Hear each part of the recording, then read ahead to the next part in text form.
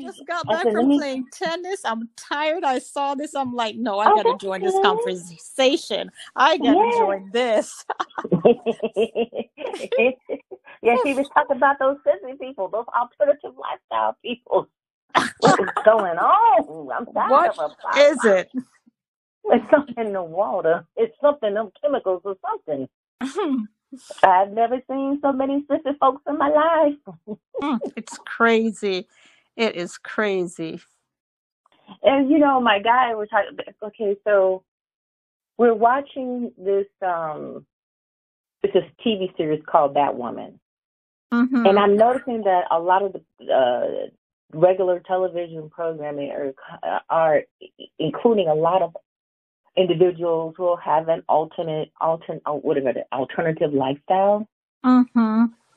But I guess the thing with me is like, why am I supposed to care about your sexual habits, your sexuality? Why is that prioritized? I don't get it. I really don't. I try to understand, but I don't. It's none We're of my in. business what I you're know doing we're. with your. Programming. Programming. Hmm, it's sad. Yeah. But Hi, in I'm my Cherry you Ann. don't even want it. It's like you don't even want each other. You still want the others. Hmm. Interracial sissy dome. It's like, I don't know. It's need to be quiet. Oh boy.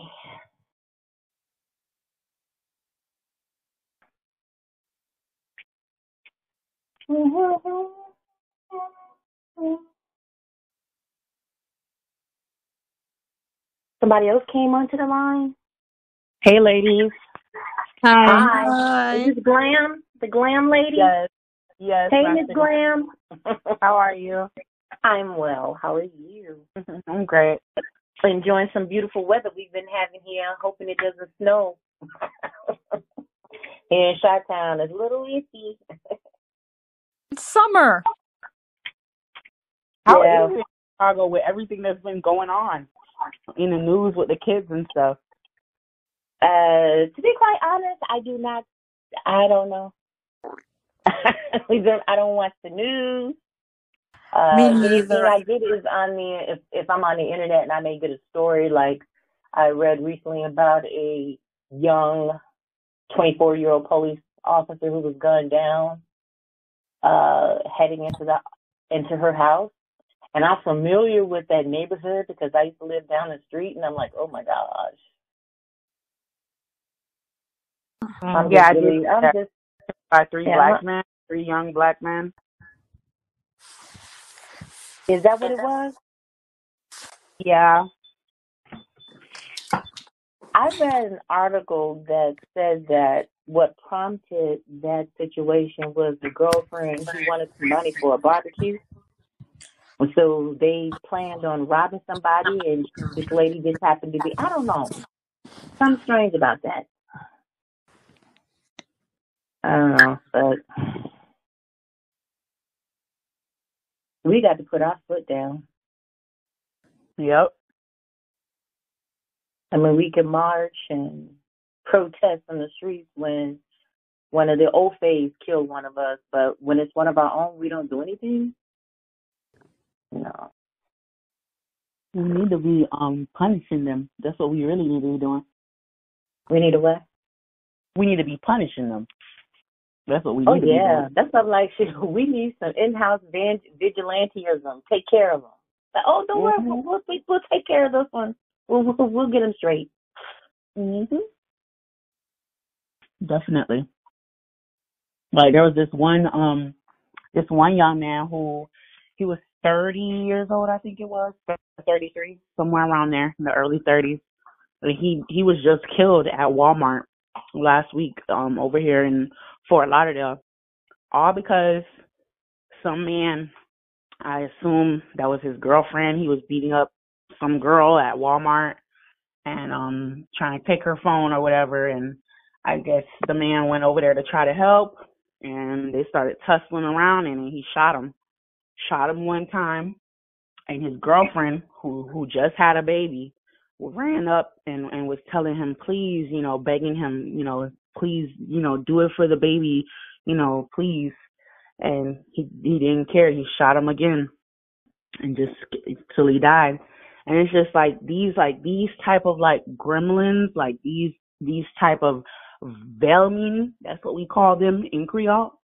Vermin, parasites.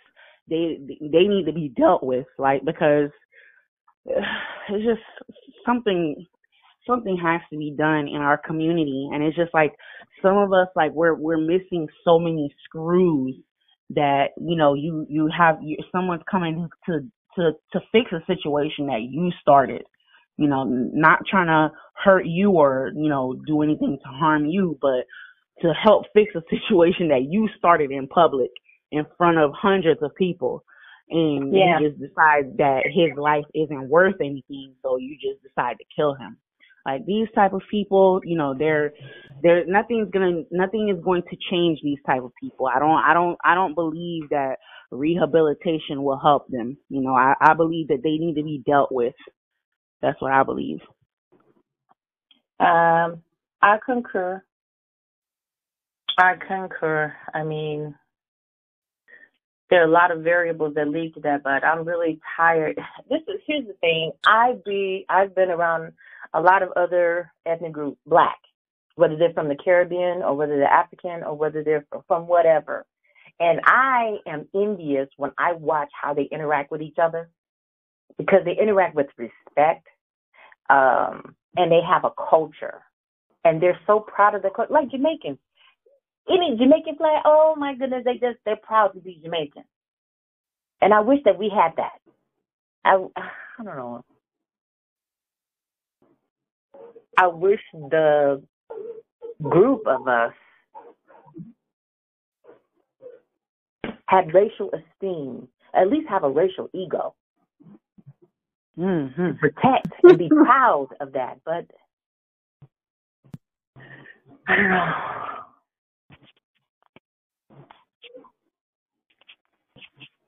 I just see that we're going to start separating from these people.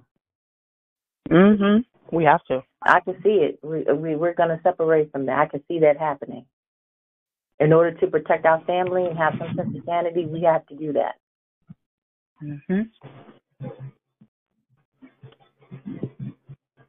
Especially when you live in the type of society that we live in, where if one Black person does something, they think, oh, all the Black people do this. All the Black women are baby mamas. All the Black men are thugs. It's all of them, We have to. That's because they're stupid. Anybody that thinks like that is because they're dumb, and that usually comes from people who are not us. And then those who have assimilated that type of thinking are just stupid.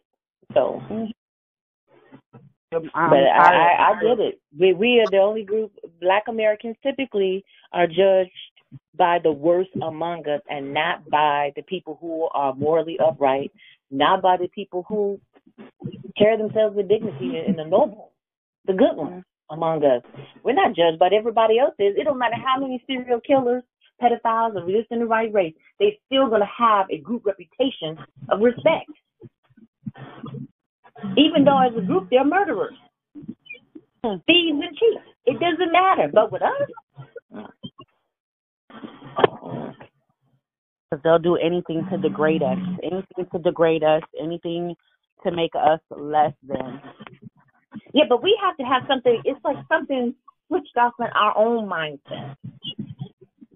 There's something switched off in our own mindset. I mean, regardless if someone has conditioned you to think a certain way, have presented all these different images in front of you, at some point, I mean, we're all endowed with intelligence. Each of us. And where we're at today, I'm sure a decade ago we weren't thinking the way we're thinking now. There has been some growth that we've gone through to change the way we think for the betterment. So I think that the onus is upon the individual to want to change and to want what is best and understand that he or she is deserving of that.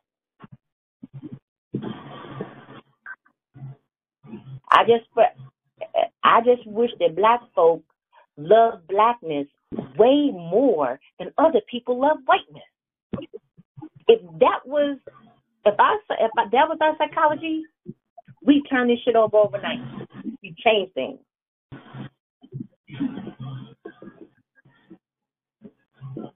And it's so many different versions of us. So it's so funny how, not to keep harping on the negative, but it fascinates me how they all, think that we're all alike. Yet we're all over the planet, and we have so many different cultures. Yes. But you know what? We don't see ourselves. Have you heard this guy, this author by the name of William Chancellor, Dr. Chancellor? He wrote this book, The Destruction of Black Civilization. Are you familiar with that book? Mm-hmm. Well, in this book, he writes about, he's a chapter devoted to what he calls a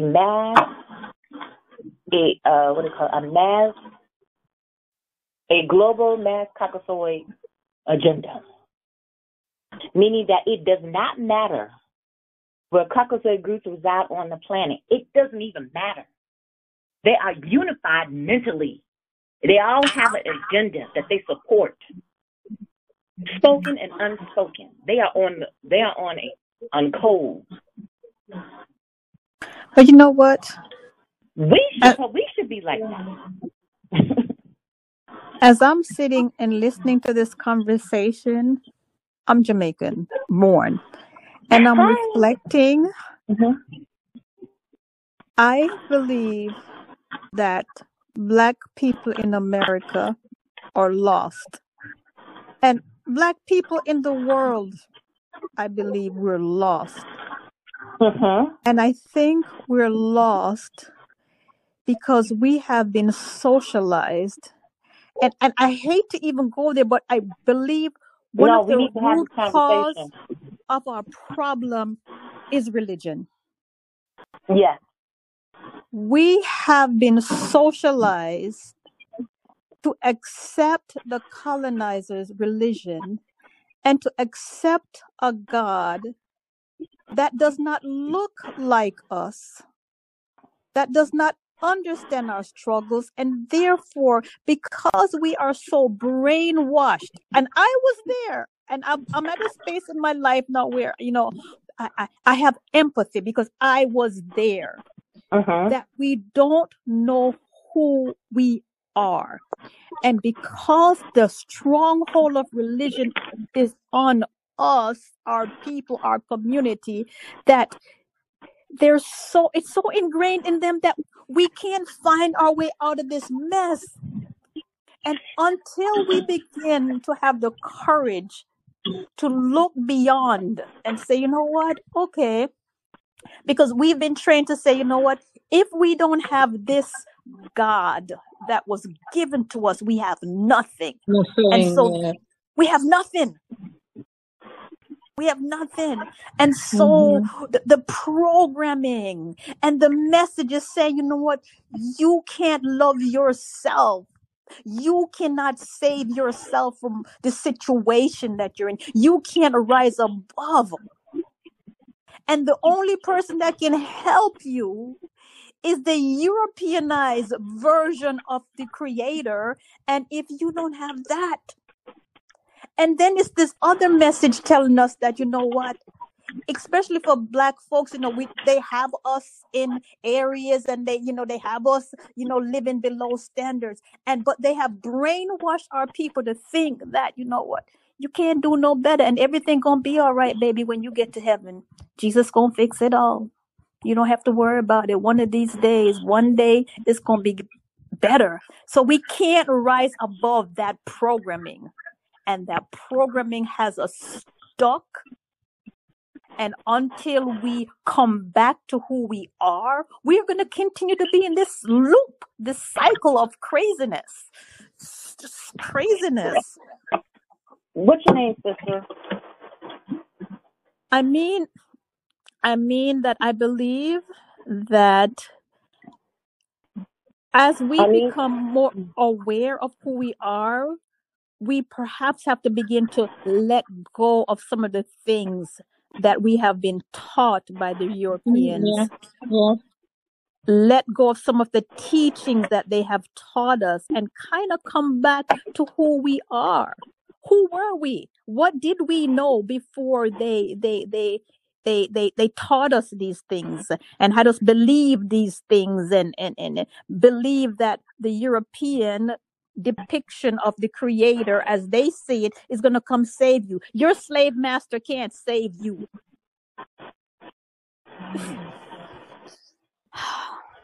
I'm just Isn't frustrated it with our funny people how right how now. yeah, we're how Christian I people agree with are? you, sis. Hello? I was Yes. gonna say, isn't it funny how Christian people are waiting to experience heaven after they die?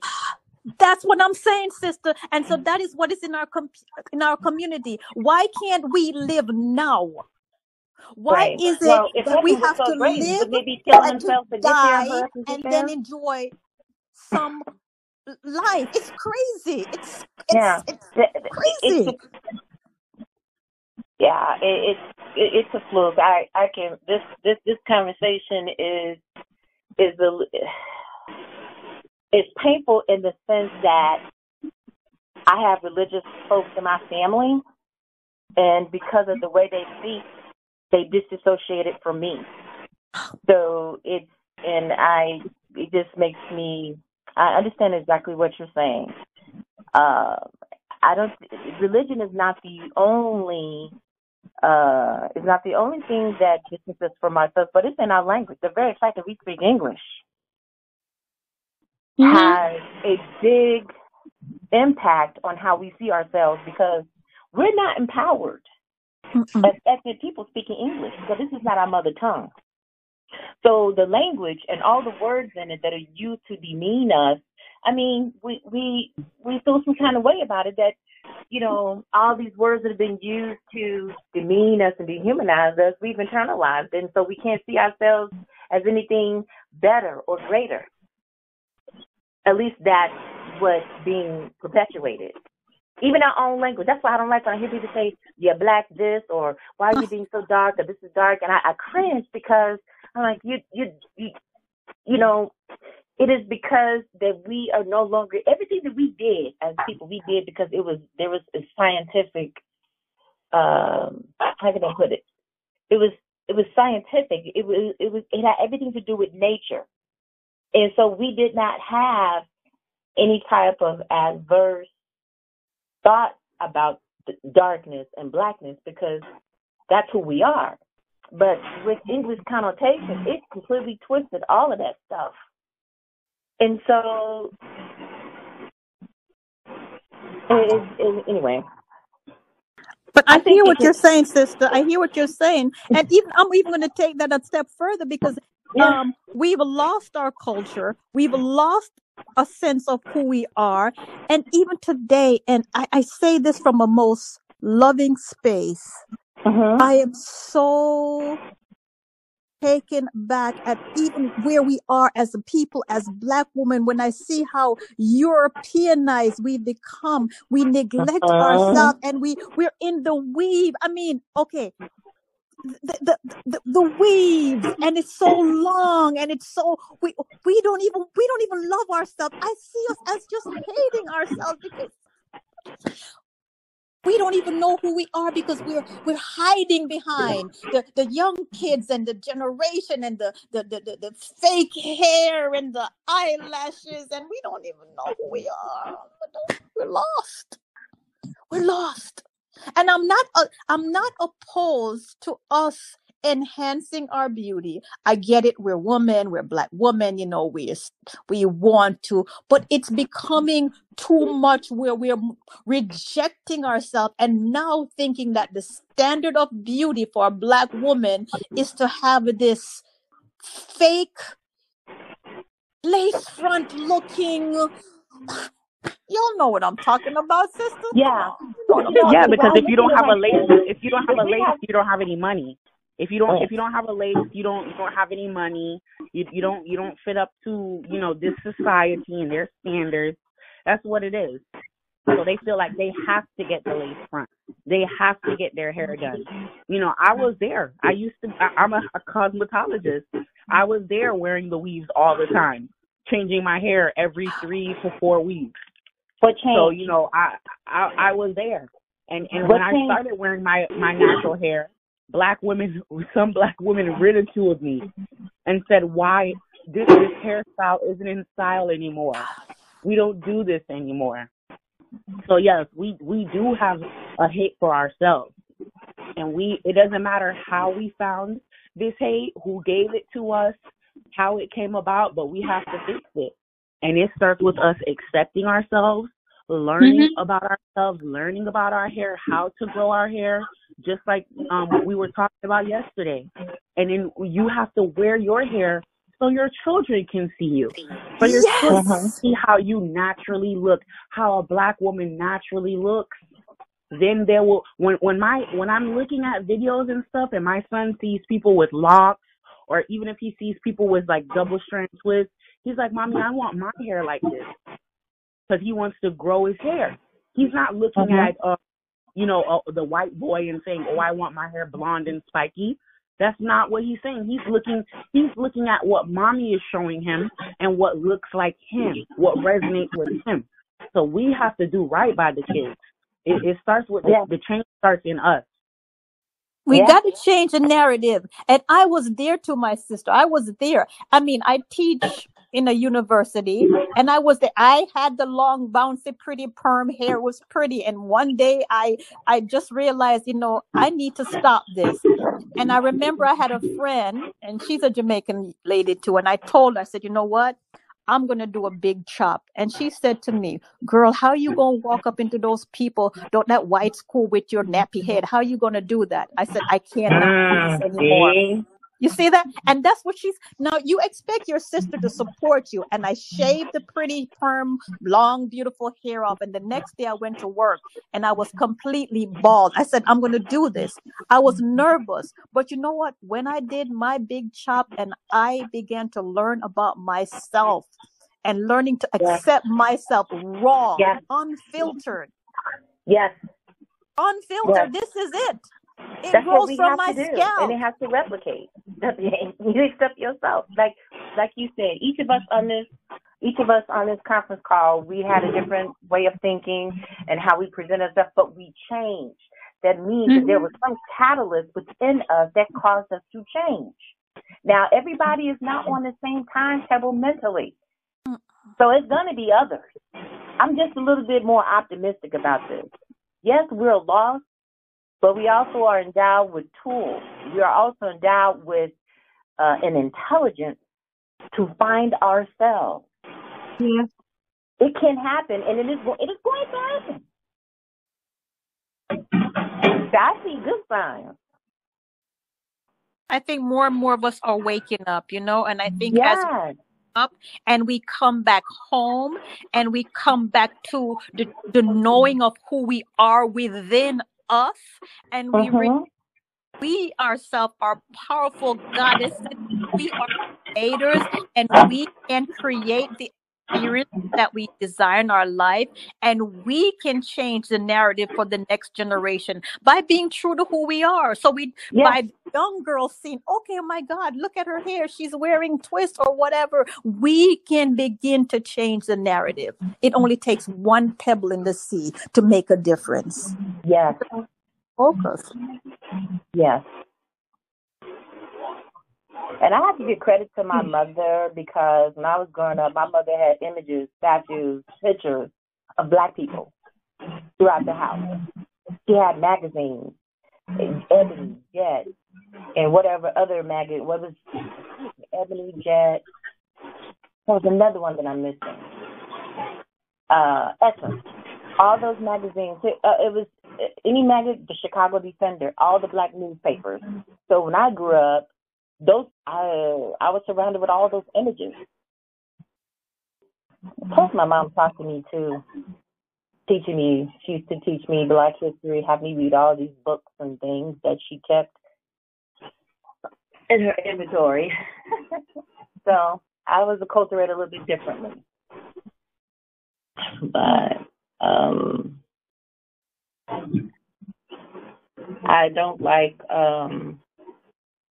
the intraracial dysfunction that I see, and it doesn't have to be. It changes within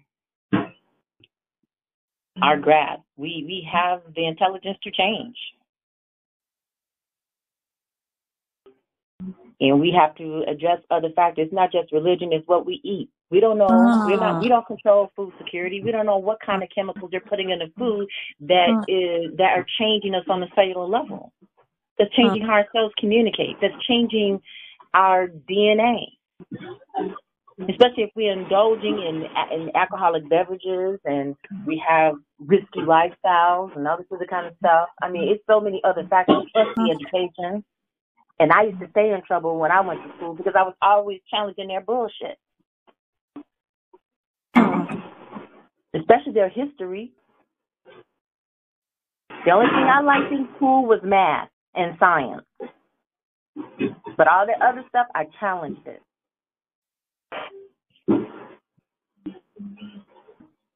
We have to assert ourselves and put ourselves first. Just like those Jews.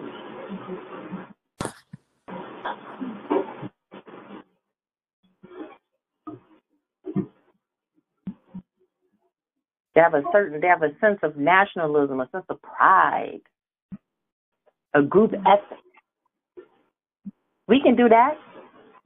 We weren't always like this. This is conditioning. This is programming, and we can change it.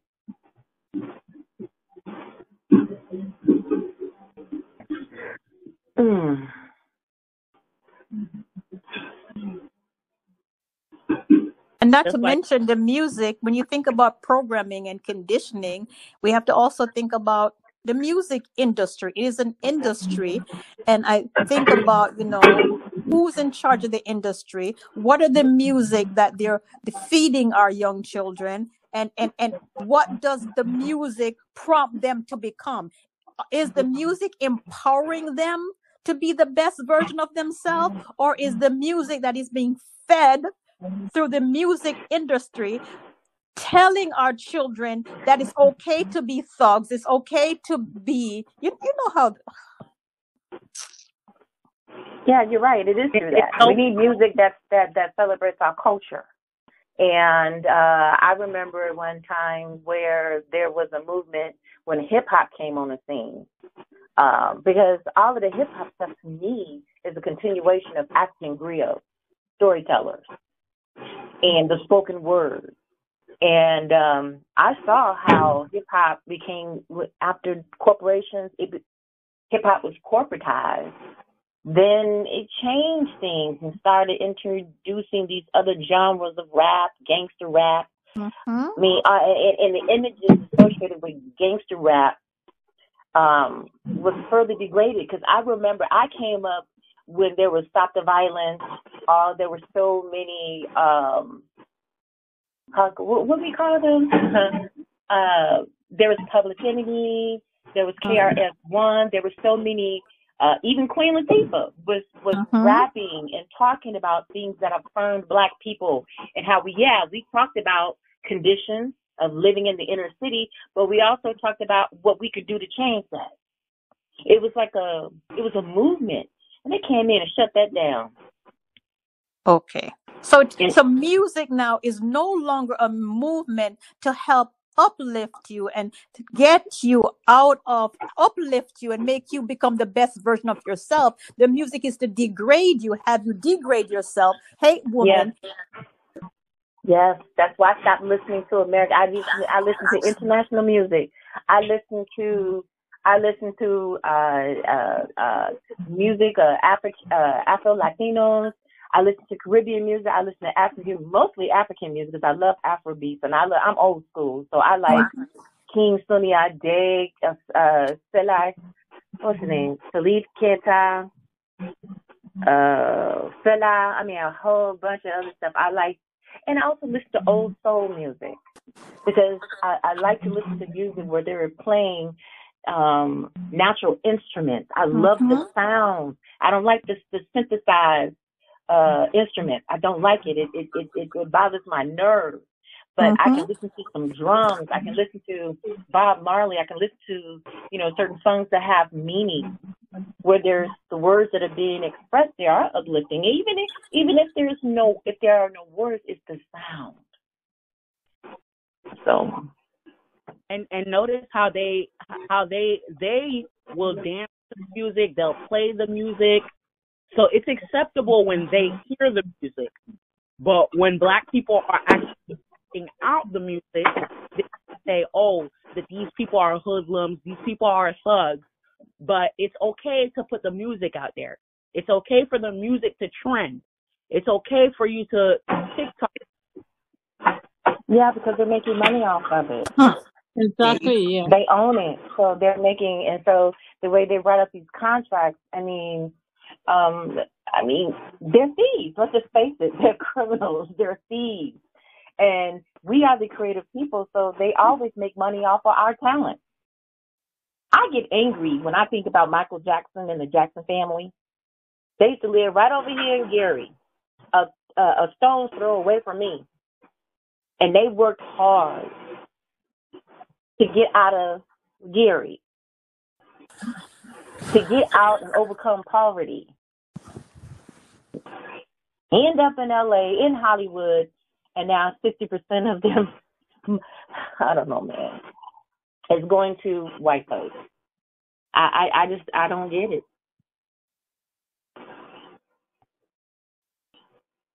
The Jackson family achieved what they call perpetual wealth. Really, their generations, next 7 generations shouldn't even have to work, because if they were earning all the royalties from their intellectual property, their music and stuff.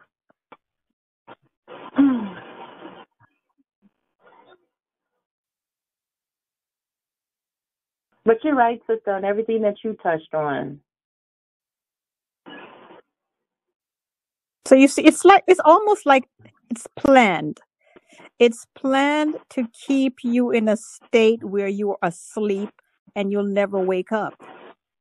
The whole system it's like being in the Matrix. You have the music like we talked about, and the fact that the music is no longer uplifting, and this is what's being fed in the young people, and so they're acting out on the music because that's what they know, that's what they're being fed. Yeah, because and they are weak. That's and they're why. weak. They're weak. They're not like me. I was a rebel. I rebelled against it. I was like, I knew something is wrong. This is not I need some strong Bantu blood. Well, now the white man genes has weakened and watered us down, and we're weak. You need to rise up with that strong African spirit. There's too much cream in the coffee. You need some strong black coffee again. That coffee done weakened. It's Irish coffee. You gotta change that. Change the potency. Change the frequency. Exactly, because our frequency is so low. Our frequency is so low right now that we can't even help ourselves. We can't help ourselves because we're vibrating so low. Yeah. As a group collective, but things are changing. I look at it like this: all it takes is a few of us. It doesn't have to be a whole multitude. It's those who are resonating, who have a higher magnetic resonance, are the ones who can make a change that will have a ripple effect on this entire planet and change the thinking potential of an entire town or group of people. And we have people like that among us that can do that. I totally agree. And I don't know which one of the sisters that said, I don't listen to the news. And so when I think about it, for me personally, I too, in order to clear myself and to make sure that I am not caught up in all that programming, I don't listen to the news. Yeah, because that's their magic. But we have to understand that, well, let me see. In my observation, when they talk about power, when they talk about magic, always from something physical. Their power is in violence. Their power is in being criminal. And they have weapons and things that facilitate them being a superpower, so to speak. And to reinforce this whole perception of them being in power is the magic of TV. So I don't believe half of what I see. There was a movie back in 1997 called Wag the Dog. And it was a movie based upon some Hollywood spin doctors got together and created, they actually filmed this. They started a war in Albania to create a distraction from a potential presidential sex scandal. And it's interesting how, was it life imitates art or art imitates life? Because that's exactly what they do. The same way they went into the Hollywood studio and filmed to make us think that they actually traveled to the moon and landed on the moon, is I suspect they do in a lot of situations. Create these imaginary conflicts. Oh, we don't like China, China don't like us. Oh, there's conflict between the Arabs and the Jews. I mean, it's to me, it's just a bunch of Hollywood magic. Theater. Everything is staged. And that's how I look at it. These are actors. I don't take anything serious anymore because as long as they can keep you in a perpetual state of fear, a perpetual state of being insecure about who you are, because of the power, they're afraid. To be quite honest, they're really afraid of black spiritual power. And as long as they continue to attack our five senses of sight, sound, smell, taste, and touch, they're going to completely bombard and attack our physical senses to keep us off balance. Because their real fear is that as individuals, we become self-actualized and activate our individual spiritual potential and then converge it as a group. That's what we need. Because everything they do is physical. It's like we can't see. The only reason we're under or seem to be under the spell is through deception, through illusion. That's their power. Their power is rooted in deception. And we have to break the spell. Because one-on-one and individual, you can show your strength. When you look them in their blue eyes and tell them to get the hell or go to hell, and you can still like, okay, because you're resonating this energy that they just can't handle.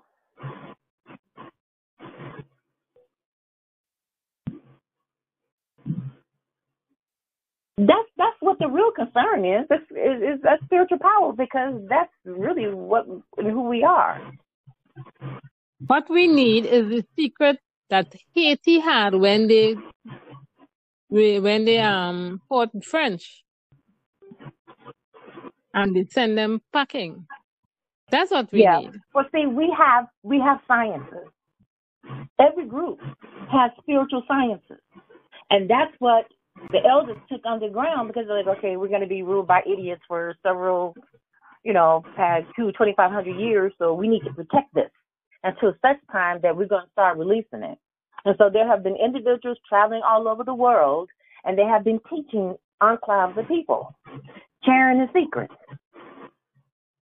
But you know what? And what these white folks did, that's why they started these Freemasonry organizations, all these brotherhood and all this other BS, thinking that they have some vital information that is supposed to be held in secrecy, high secrecy. You taking all these oaths, but they don't realize there are no secrets in nature. And they're learning our stuff. All of our sciences are encoded in our mother and our maternal languages, our mother tongue. As soon as we separate ourselves from number sciences, that's when we run astray. That's all I'm interested in. I'm interested in our sciences. I am a wisdom seeker, and if I have a group of people and they're not talking about that, then it's just a waste of time. Because ultimately, what we need and require is autonomy, full-blown autonomy. But you know what? I think, as I'm listening to you, I think as more copper-toned people, melanated people, begin to wake up, we realize that the secrets of our ancestors, we're carrying that in our DNA. It is Yes, in us. you The got it. secrets, it's in Yes, our DNA. yes, And when yes, we yes, yes. begin to pull away from the distractions of the media, from the Yes, programming, and come yes. back to ourselves and connect That's with it. nature and begin to let go and just come back to the I am within. It's in our DNA. We are Yes, carrying that's this. it. You got It's it. in You got us it. already. Yes, and when we congregate or when we have discussions like this, and we put in our heads together, and we're reasoning out loud, and we're seeing that a lot of observations that we have around the world are essentially the same. So we're tapping into the same mental frequencies. You're right. It is in our DNA. It's in the secret is That's in why I look at people. our I look at them crazy DNA. when they want to, breed out and embrace this whole interracial amalgamation stuff. I'm like, you crazy? No, no, no, no, no, no, no, no. This is not love. This is, there are certain groups, certain nations that don't marry or date outside their group because there are certain gifts that they have that have to be passed down. When you have generations of traditional healers, generations of certain types of musicians, generations of certain types of intellectuals, it's business. Mm-hmm. I Cells, am a DNA, healer blood is because it's business. in my DNA. Yes. So therefore, I don't need to justify, explain, prove I am that I am because it is in my DNA and I am carrying the ancestral lineage. I am carrying the secrets of my ancestors in my DNA. Yes, you are. I am that I am. Ashe. Ashe.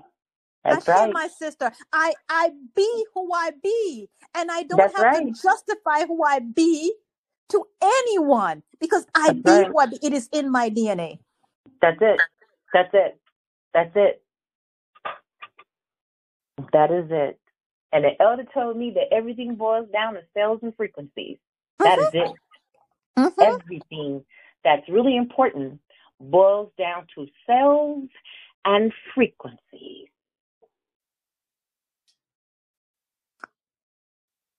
So as I begin to raise my frequency, I am choosing not to focus on the others, but I choose to focus on who I am and how I can continue to raise my frequency and be able to share this with my brothers and my sisters. Yes. Yes. You got it. You got it. And that's part of the healing. That's part of the healing. Now I can begin to heal myself from the inside out, both on a physical level and on a spiritual level. So how do I heal myself on a mental and a physical and a spiritual level? I begin to heal my relationship with myself. Mm-hmm. I begin to take this deep dive and look at the things that have happened to me in my life. I begin to release and let go. Mm-hmm. I begin to understand the concepts of forgiveness and why I need to forgive those that have done me wrongs because I deserve to be free. Mm-hmm. I look at my experiences in life and I said, okay, some bad stuff happened to me. A whole lot of bad stuff happened to me. But I look at the lessons that I can learn for it and I begin to move forward. So I got to it's like cutting and shearing and letting go of the baggage and healing myself and releasing and letting go. Yes. Now I'm free. Now I'm healed. Now I'm healing. And so I am now no longer vibrating on this lower frequency. I have raised my frequency. I am vibrating on a higher frequency. So therefore, I am going to attract people who are also vibrating on the same frequency as myself. Yes. Healed people are going to attract people who are healed. Broken people are going to attract people who are broken. Well, I've what a raised my vibration. I'm yeah, working on my healing. And therefore, I am attracting other people who are on the same frequency as myself. yes, yes. That's what it is. That's what it is. So we Mm-hmm. begin to shed. So we begin to shed. So those low vibrational relationship, whether it's family, whether it's job, whether it's men, guess what? We're shedding. We're shedding. We're shedding. We're shedding. I'm no longer on that frequency. So I'm not even going to attract those energies anymore into my Yes, space. yes.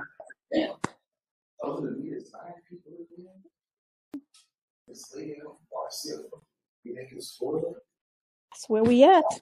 Is that Lance? Is Brother Lance on the line?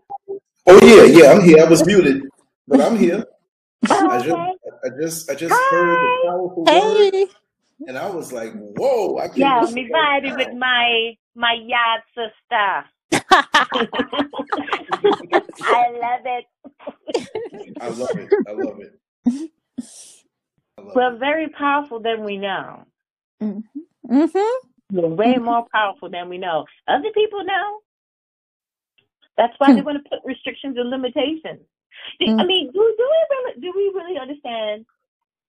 Wow, all the roadblocks, all the obstacles that have been placed in front of us, and we still manage to overcome them. We still manage to thrive.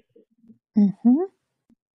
I mean, it wasn't that long ago that we were criminalized for reading and writing. And they still say that, oh, you're illiterate. Illiterate in what? As if English is supposed to be so important and such an intelligent language. And this is why our kids struggle in school, because it is not their tongue language.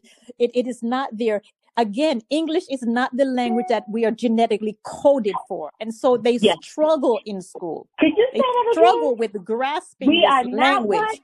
Genetically coded to speak this language. No, This is what I've been trying to get no. people to understand.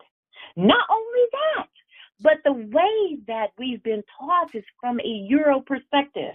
I'm Yeah. 1,000% confident that if, just take math, Black people, African people originated mathematics. We were the first to identify numbers because we understood that in order to live in this physical reality, it's based on numbers. And I'm confident if we taught Black kids the history of mathematics, the history of numbers, the true origin of science, it would change the way they see themselves. Mm-hmm. And Mm-hmm. then it would reactivate their creative intelligence, and they will begin to do things that would surpass the idiot who's supposed to be so brilliant today. Who are just so brilliant. Oh, we're building robots. We're building machine technology. Okay, fine. Who cares? You're going backwards. It is our spiritual technology that we need to be harnessing, not the foolish stuff. It's spiritual because the more people use machines, the more dumb and stupid they get. It's Kids the are going spiritual. crazy if they can't even put down a cell phone. They go nutty because they have this addiction. It's the Again, spiritual side. the Go ahead. agenda is to keep the melanated Distracted. people on a Distracted. low vibrational frequency where they No. can't think, where they cannot tap into their spiritual DNA. And so Yes. therefore it's to keep your frequency so low that you're not thinking, you're just moving about like a robot. You're just And then moving they'll about continue like to control us. They'll to continue to control. have perception to rule us. And we got to get that monkey, literally get that monkey off our backs. We got to shake the monkey. Because we are not meant to be ruled by anyone else. If we are aligned with nature, nature operates autonomously. There's nothing controlling nature. It operates autonomously. That's how we're supposed to be. We just And that's create why we contracts struggle. with nature. We create contracts with energies to do our bidding. We administrate with forces. That's what we did. We have to return back to our animus origins because we are animate. Yes. Yes. That's what we are. When we can speak and move a mountain, when we can speak in a tone or a pitch and raise a 70-ton rock. That's the kind of thing. When we can do things where we can shapeshift. What we can do, we can fly, we can levitate. That's the kind of power I want to see reactivated amongst us, because that's where we're supposed to be. But that means, sister, that in order for us to get to that space, number one, we have to get away from the programming and we have to get back to our mother. When I say our mother, we got to get back in nature. We got to go back outside and reconnect with Mother Nature.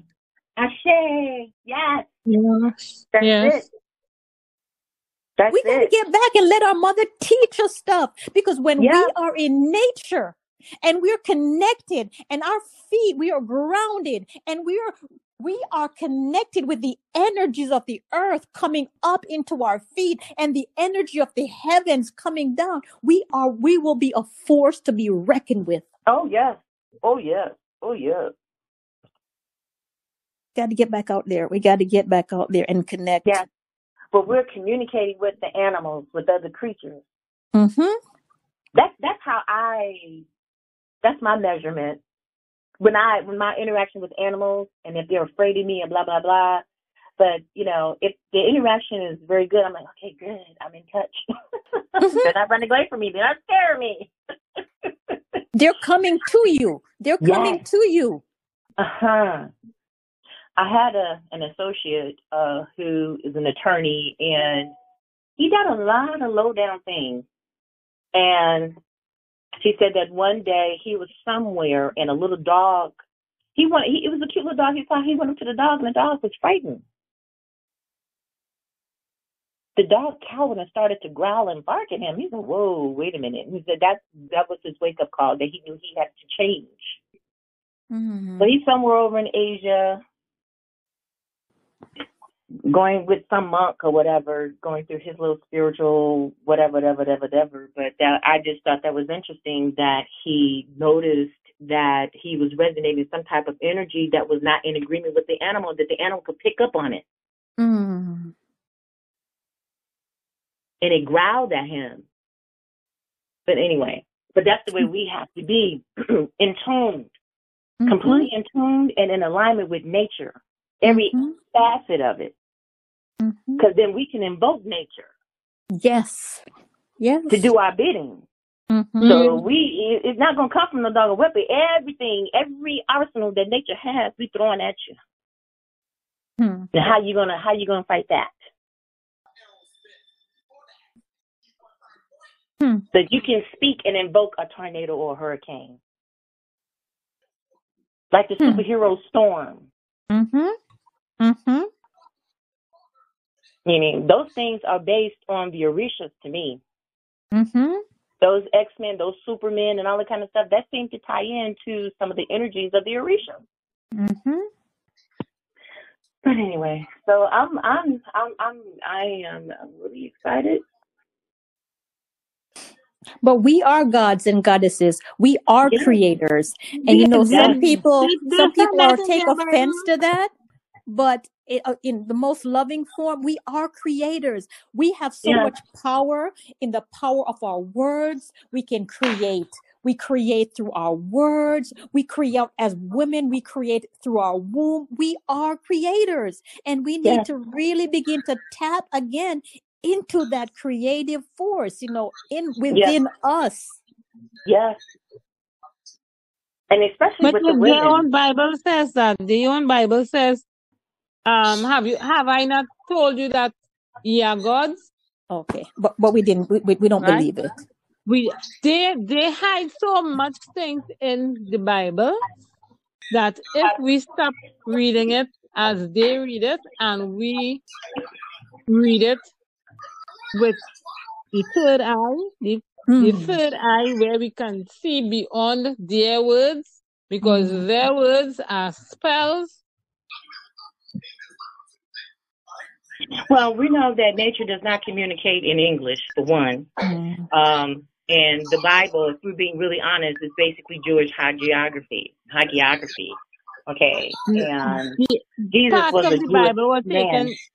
Parts of the Yes. stories, some stories in the Bible. Yeah, I but was they're taken looking at Ben, Dr. Ben, who and Dr. Browder, who took people back to Kemet to see the hieroglyphics and on the walls and stuff. And Yes. some of the stories in the Bible were stolen from the hieroglyphics.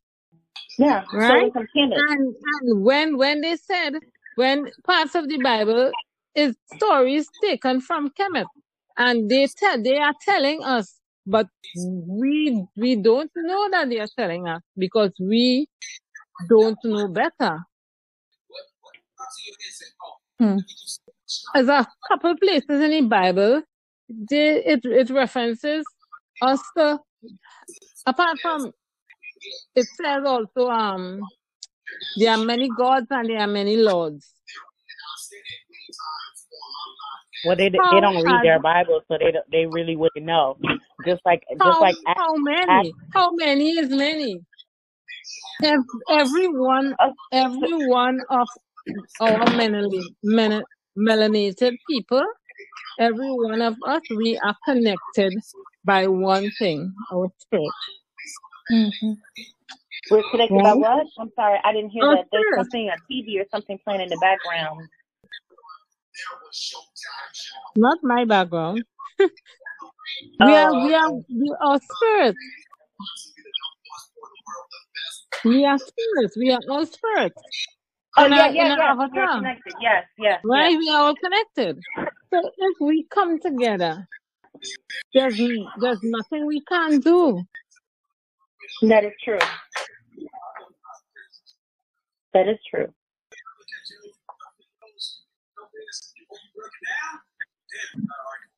So then in coming together, sisters, I'm getting another download then. In coming together, just like we're coming together here, and we're all someplace else. We're all at a different space. Somebody's in Chicago, somebody's in Florida, somebody is wherever we are. We're coming together, and yet we are sending out the frequency amongst us, so that you see how we are connected. Yes. We're not in the same physical space. We're in different fit places, but yet the energy and the frequency is going about amongst us. See that coming together? And so together, as we have this conversation and we're raising our frequencies together as gods and goddesses, as creators, we are elevating ourselves. We're activating the God in our DNA. We're activating the secrets that was passed down to us by our ancestors. We're activating that. And we need to, and we ladies need to help our daughters to understand that the same things that you were just talking about, the weeds that cover their hair, that your hair is an extension of your nervous system, and its antennas your hair is an antenna that picks up on things. So how can you hear? How can you connect with the divine? How can you connect with the energy of the universe? When you have everything covered down, if you're covered up. Under a wig. It's under the wig. It's under the wig. That's one of the reasons I cut off my hair. I stopped relaxing my hair almost more than 10 years now. A whole lot of years now. Cut off everything and grow it back natural. Well, the coil. Stop wearing makeup years and years and years ago. A constant geometry in nature is the spiral. Everything emerges from a spiral, a coil. And it amazes me that Black people today are still not recognizing that nature signature is in our DNA. It's in our appearance. When you want to look at the hair that we have on our head is a physical representation of forces, because forces are spirals in every direction. That's how energy moves. Energy moves in a spiral. If you look at a tornado or hurricane, or look at how the wind blows certain objects, there's only two directions, clockwise or counterclockwise. Yeah. So that's how, so if it's clockwise, that means it's spinning backwards or gravitational. If it's spinning counterclockwise, that means it's moving forward and upward, levitation. These are things that we used to know. Physics. All of the sciences, we were the ones that originated these science, because this is how we were able to understand how everything functions in this physical reality, in the universe. We understood nature. We were in tune with it, and we just, but like you said, the more we, this is all these secrets and stuff is already in us, because just like you get downloads, I get downloads too. So that means we have an army of ancestors Yes. downloading stuff to us from the other side. So let me let you know something. And they're happy. And I love it. Because so for me, because I've had some very interesting conversations with individuals, and I noticed the one thing I kept attracting were Igbo people. Even the men, I was attracted to them. And I was like, what is going on? And I find out that I have Igbo ancestry. So I was drawn to the sciences of the Igbo people called Odinala. I started reading some different things. I started learning the Igbo language. I just started learning different things because it's in me. It's in me. Just like some Jamaicans can understand Twi, but may not speak it, but you hear it and you understand it. Well, that's what was happening to me.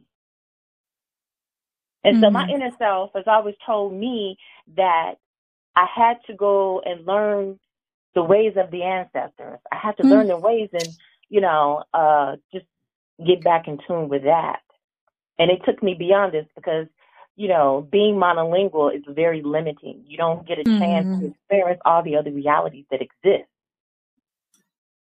I've read some phenomenal books by Credo Mutwa and the late Malidoma Somé. These were shamans. And I love talking to shamans because they're at a level where I'm striving to be. It's like I can, converse with them on certain subject matters, certain concepts that I know but can't explain how I know. But when I can talk to a shaman, he gets it. But if I talk to a regular person, they're like, okay, this is cool, where going. But this is like, I just have a thirst for science, our science. Because the way the Caucasian look at science is backwards, it's awkward, and it's based upon destruction because he has to destroy in order to learn. He's too busy smashing atoms. Whereas we observe and we see order. We see that things work in order and it's numerical. We see that. We see what they can't see because we're endowed with melanin and melatonin. And there's so much discussion on melanin that you forget that the spiritual power is because of melatonin, which is secreted by the pineal. Okay, the pineal oscillates because it sends and receives wave frequencies, energy wave frequencies. So if the pineal is not active, then the individual is going to express corrupt thinking, behavior, and actions because it's off. There's a spiritual imbalance. And it's not hocus pocus. This is just understanding, nature's science, which actually controls everything. That we're actually, we're the ones that, oh my gosh. Our thoughts, the way we think and what we what emanates from us, that's where the conflict is coming. The whole spiritual warfare is someone using their thinking to overpower your thinking, the way you think. That's where the spiritual warfare is coming in. So you have with people who have a criminal culture. And the only way for them to exist and to survive is to be a parasite. They need a host that they can latch on to. And that host provides them everything that they need, or else they'll die. Well, that's black people. Black people are the autochthons on the planet. We are the original people. We are by nature creative. Everything that the world enjoys today came from the creative intelligence of black people. And not everyone else has the kind of talent that we have. Everyone has a level of spirituality. They have their own little spiritual sciences, but it is not at the concentration levels. It is not in depth the way the way we have it. Because we are the original. And the world is in a topsy-turvy position, and they're looking for guidance. And that guidance is coming from us. They're lashing out like children with a tantrum because they know there's something wrong with us. We know we're evil. We don't know why we're this way. We can't help it. We need some guidance. They know who they are. We don't know who we are. We're walking around like zombies. On purpose. I mean, we kind of know, but, it's a little bit... We're walking around like zombies. Yeah, you're walking around like zombies. Yeah, because our pineal glands are clogged. Our pineal glands are clogged. That's why. That's what we have to do. Because of the chemicals in the food and the water and drink and water. Yeah. So that's what I started doing. I started counting. That's a meditation I do. I count in numbers. I stopped counting in English. I count in Igbo. I count in Yoruba. I count in Shona. I count in a mother tongue, tree, because I want to send out whatever I count using formulas. I'll say the formula for pure energy, is what I was taught through a Dogon elder initiate. I count. I think about what my purpose is, what I want to accomplish, and then I count. We do a full moon meditation. I use numbers because numbers is where our intelligence comes from. Numbers are waves. Numbers are frequencies. That's what I tap into. And that's what sound. Our sciences are rooted in sound. And sound is an overlay of numbers. Every sound has a frequency. It's tied to a numerical frequency. Just like colors are tied to a numerical frequency. There are people who their whole attitude changes when they see certain colors. When they surround themselves with certain colors, it changes their thinking. It may uplift them. Colors have an effect on our senses. But it's all going back to numbers. When you think, when I listen to you again, you talk about numbers, you talk about frequency and sound. I even find myself, even as an educated woman, according to the standards that's been set by society. Number one, struggle with the English language. Number two, I'm at a point in my life now where I'm very much into the etymology of words. So the words that I'm saying, I'm always like looking, well, where did this word come from? What is the root of this? And so I am more aware now, and I'm more intentional and careful about certain words that I use, because when I look back at the etymology of where these words are coming from, I feel like if I use these words, I'm casting a spell. A spell others. Yeah. So I'm very more aware of especially this English borrowed language. Yeah. This language, we lie and don't even know we telling lies. And we lie and we bear false witness against ourselves. This English language is spelling. most suitable for a criminal or a non-heterosexual because this language is full of words for things that don't even exist. And it's also full of words that are so perverse that invoke strange perversions. Yes. I saw a film. I think it was a documentary. There's stuff going on. Oh my goodness! It was about this doctor who had helped these African women in the Congo because there's civil war. There's things going on over there because of different factions that are trying to steal the minerals and resources over there in the Congo. And these women were raped. And they were sodomized with different tools and things that mutilated their vaginas. And so this doctor, he was able to restore a sense of womanhood by performing surgeries to correct or to address some of the damage that had been done to these women. And one of the women that were being interviewed, there was an interpreter because she was speaking, I think, in Lingala, and they was interpreting, and she said that they didn't know what was happening to them. They didn't know it was rape because they had no word for rape in their language. You see what I'm saying? So there's a lot of action, a lot of acts that we perform in English that people who don't speak English and mother tongues don't do because there's no word for it. There has to be a word is composed of sound code, which is a consonant and a vowel. And a consonant and a vowel itself is a word that describes or lets you know a specific action that is taking place. So L-A, la, that causes a specific action. Ma causes a specific action, N-A. So we look at the spiral. Like this is taking in a whole nother direction. But I'm glad that you brought up about the etymology because me and another brother, we used to do daily bills or daily reasoning sessions on language and sound. And we discovered that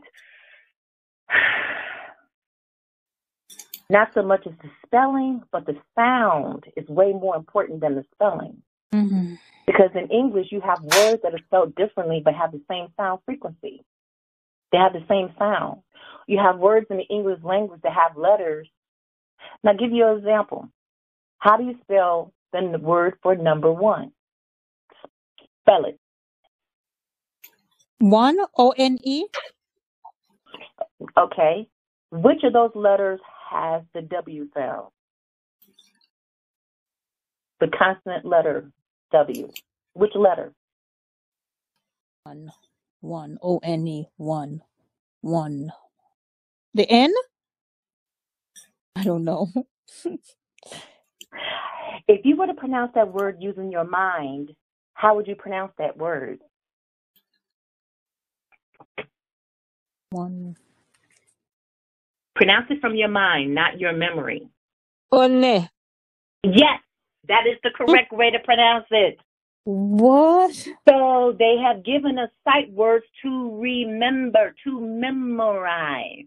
So through education, we have been conditioned to use our memories and not our minds. That's why it's difficult for us to decipher truth from a deception and a lie. Mm-hmm. Because they use memory instead of the mind. Yes.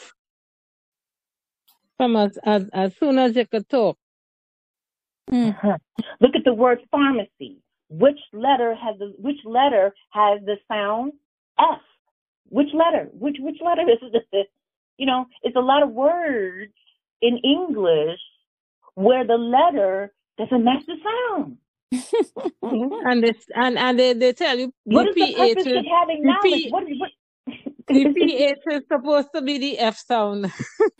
You see? And knowledge. How do you spell knowledge? Mm, mm, mm. What is the first letter in knowledge? K. K. So, And it's K, and okay, that's a it's consonant. So supposed to why be is the it first N. name? Okay. So it's not the spelling, it is the sound. But it's like that just to show you that there's a lot of deception. Mm-hmm. There's fraudulent sounds and fraudulent spellings in the English language. It makes sense that we're confused. You have your casting spells when Mm-hmm. the spelling. Yes, against yourself. Yes. Yeah. Yes. And that's why I love African languages, because of the way they're spoken. It's a truthful language. You cannot tell a lie. And the African person, because they speak mother tongues, the way their ears are trained to listen, they can tell when you're lying. Because they are mostly sound compliant. And if you notice in American schools, the valedictorians in schools are those who do not speak English as a first language. Mm, mm, mm. That should tell you something.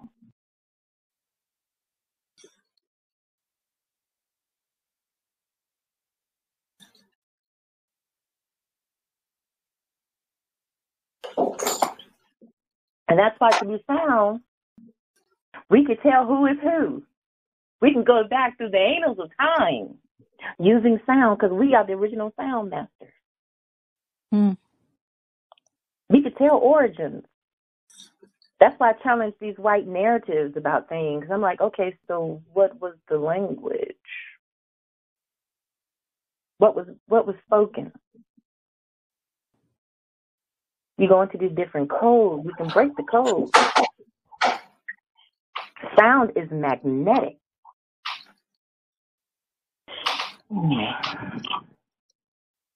That's It's why when also you talk to vibrational. plants, they respond better. Say again? That's why when you talk to plants, They respond. yeah, they respond. They grow better Water when you responds talk to too. them. Yeah. I learned that some years ago. We went to the beach and they said, don't talk too loud. Don't talk too loud. When you scream and talk loud, the water gets really rough. Yes. It's interesting because water is very spiritual. Yeah. Water is very spiritual. I go to lakefront and I talk to my grandmother. Mm-hmm. I have to be near water to have these conversations, because you can send a message across the water. Mm. It travels.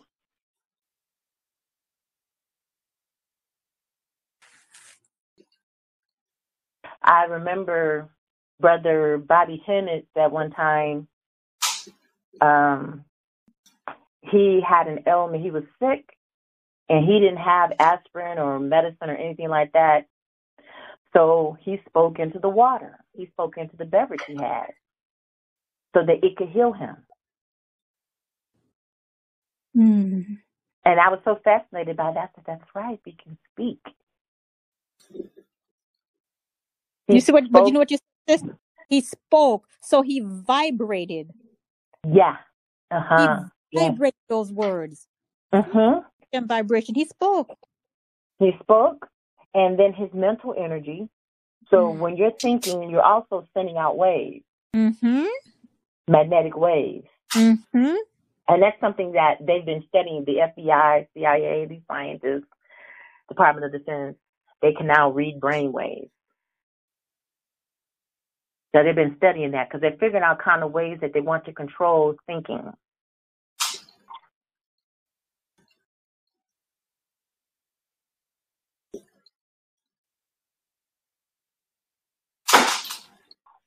So what better way can they do it than to inject you with something?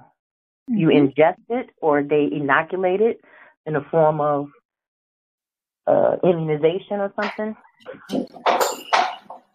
to dull your senses. Anyway, It's a lot. But remember, I don't It's really a lot. you ladies are in, but remember back then in the day when, you were kids, if you're a child back in the 80s, 70s, whatever, and you did something wrong, right?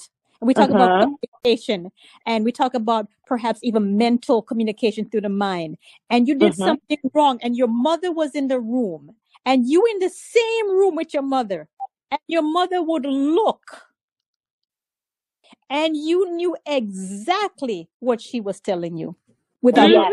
opening her mouth. Yes.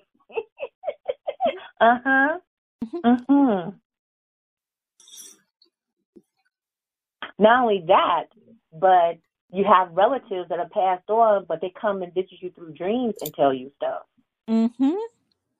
Because I have a paternal grandmother that I never met because she had passed away before I was born. But she came to my father in a dream, and I happened to be going through I was going through some adversity. And my father confronted me about it and said that his mother came to him in a dream and told him that a storm was coming and that he needed to come talk to me and see what was going on. And my dad approached me, and I broke down and told him everything that was going on. There was some stuff that was going on. But I was just amazed that my grandmother, and also shows that my father was, how spiritual he was and attuned to things, because a lot of things came to him through his dreams.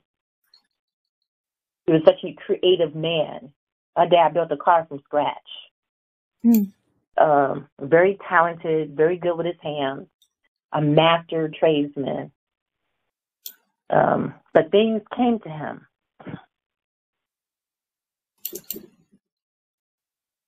And he dealt. There was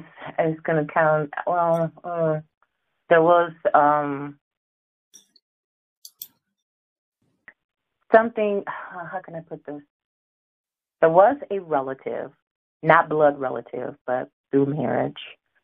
My father's wife's niece was married to this young man, and it came to my dad in a dream that there was some trouble in their marriage. And he went to their home, went to their couch,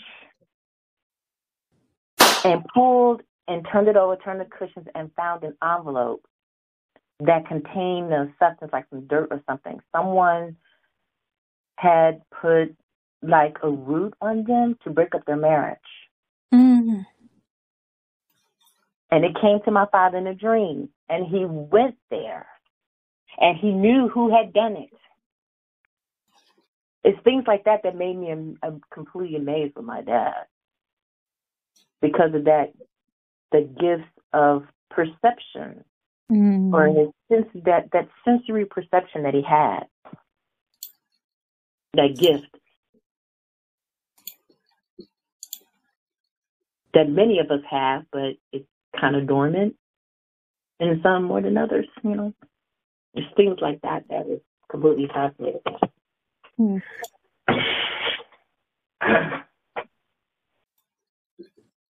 And he did what he had to do to remove that impediment. And I was like, wow. And the only reason I know it is because I was kind of eavesdropping and listening to him talk to his stepmother about it. And I was like, what? So, it's real interesting. That's why I know we're going to be okay.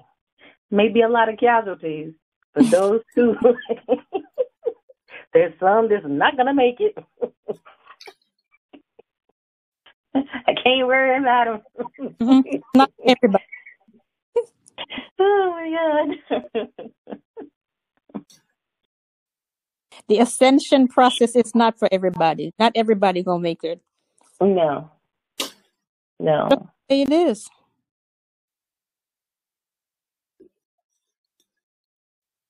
But I know that we have to do something if we're going to have a future for our kids, our children. Yes. We have to think about our posterity. We have to make decisions today that affect the next 7 generations. And then, in my mind, it is not fair for our next generations to inherit our problems. It's not fair.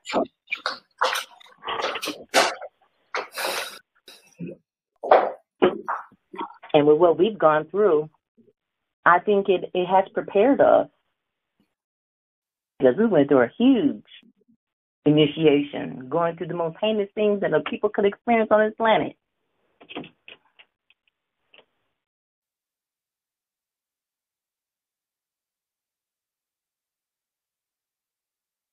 So that our ancestors could return through us, that we become the warriors.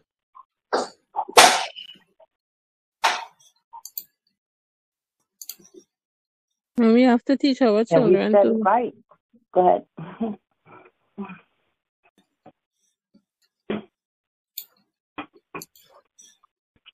So what are you saying, sis? We have to teach our children.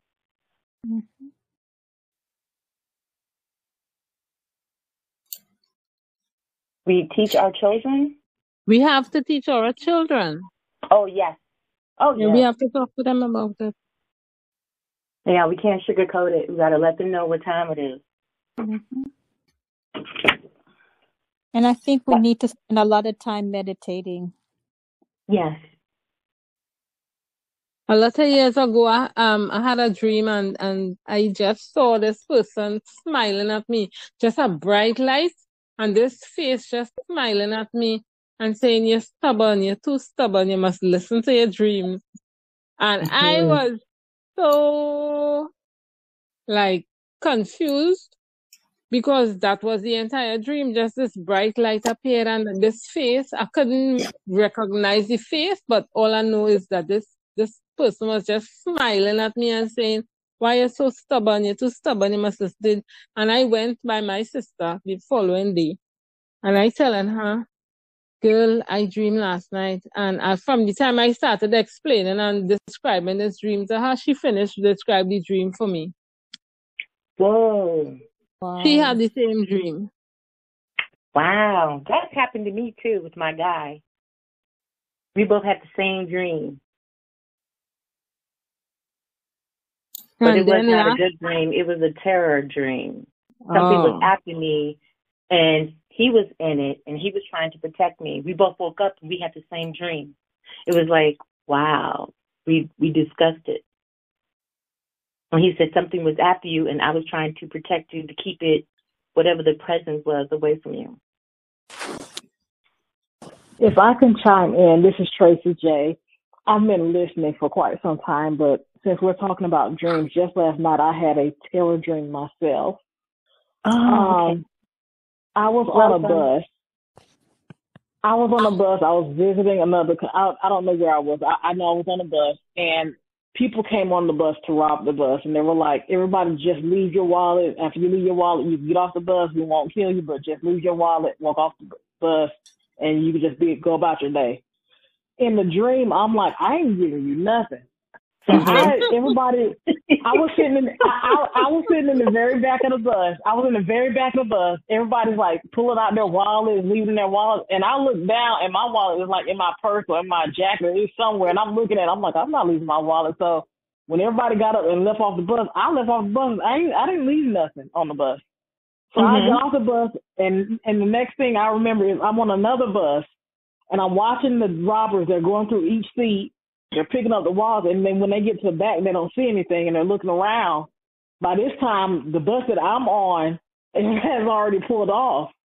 And so in the dream, I'm looking out the back window, and they're like chasing the bus that I'm on. Oh, wow. And then I go up to the front, and I'm screaming at the driver, and I'm like, call the police, we're being followed, call the police. And then everybody on the bus is just like laxy, like just relaxed, like, oh, okay, well, no, call the police now. And I remember screaming in the dream, like, call the police. They're following us. They're following us because I wouldn't give them my wallet. and I woke up right then. Oh, wow. I wonder what that means, because I've had dreams of someone breaking and entering and trying to take a valuable property from me. And actually, that did happen. I only just dream. I've had dreams where I've seen things before they actually happen. I've had a lot of deja vu. Me too. I was like, Wow. ooh, a lot of deja What? vu. Like I've seen, like I've gone to places, and it's like, I've been here before. Me Even though I've too. never physically been there, but I've seen this place in my dreams. So I experienced a lot of that. So I my I thing is, experienced a lot of who's trying to take something from me, or something, or someone trying to take something from me? Yeah, well, what is that? sooner or later you will know who. Sooner or later. Yeah. I get a lot of like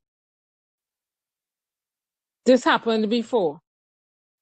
I could swear this happened before. And only to Mhm. find out I did dream it. Right. Mm. Late last year I had a dream, and just last week somebody came and told me the same thing that I dreamt about. And I was like, what?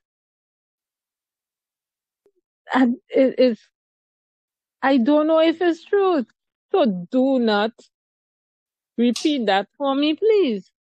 Because it concerned one of my sons and my deceased ex-husband. We didn't part on very good terms, Okay.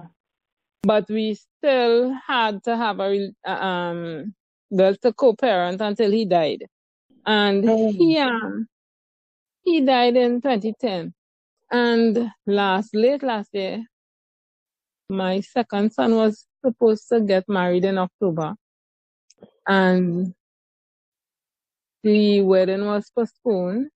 And after the wedding was postponed, I dreamt out, and I told my second daughter, because she came across and we were in the back and just chatting and stuff, and I was telling her that I dreamt and what I dreamt.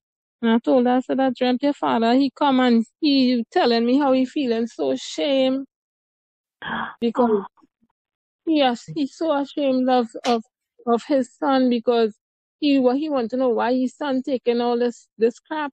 And because he's telling me that she cheated, but he didn't say if it happened once or Mhm. if it happened more than once or whatever. But he even told me who the person was. Mm. So I told my daughter, and I didn't repeat it to anybody else until a few days ago. A friend of mine called, and he usually call and we talk because I into the natural stuff, and he now trying to, because he having some health issues, and he was calling me to find out about CMOS and stuff. So in talking, I don't know what we were talking about, and because his uncle was like a second father to me too. And his uncle died September last year. So he said, Uncle, and check here. I said, no, boy, I ain't dreaming nothing at all. I said, the only person I dream is them grandfather. And I don't know why he coming to harass me, and I end up telling him the dream. And I didn't tell him all the information. He said, I hear that. Yeah, I think I hear that over. And he called the person name. Right? And I was like, what?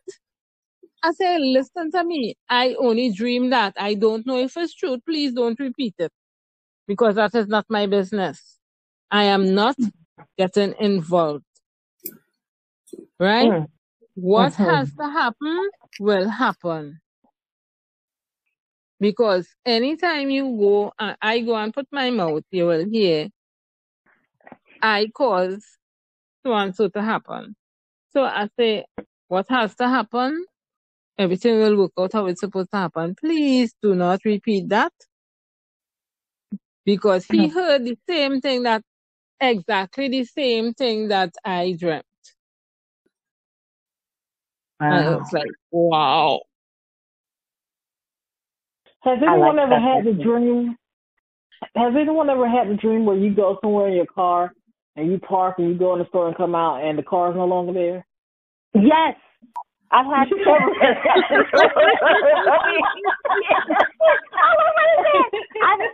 As a matter of fact, I've had recently. I've had a couple of those. I'm like, I know I parked here with my car. What is that? What is this thing? Yes, I've had those dreams. And in the dream, you're like, who the heck has my car? Like, why would you take my car? Yes. Yes, I've had those dreams too.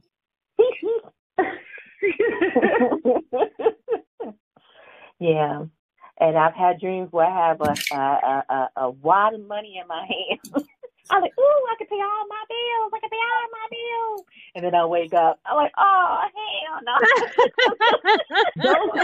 Those dreams make me mad. Those dreams, the money dreams and the money dreams and the food dreams make me mad. Yes. The food dreams, the food dreams, I don't know why, but in your dreams, your food looks way better than it does in real life. And you look at it and you're like, yeah, I'm about to tell it. I remember I had some kind of like dessert in front of me or something. I'm like, oh my gosh, I can't wait. And as soon as I picked up the fork and I cut it, I wake up. I was so mad. Yep, that happened to me. I was so mad. What is that? That has happened to me. I had some delicious strawberry shortcake.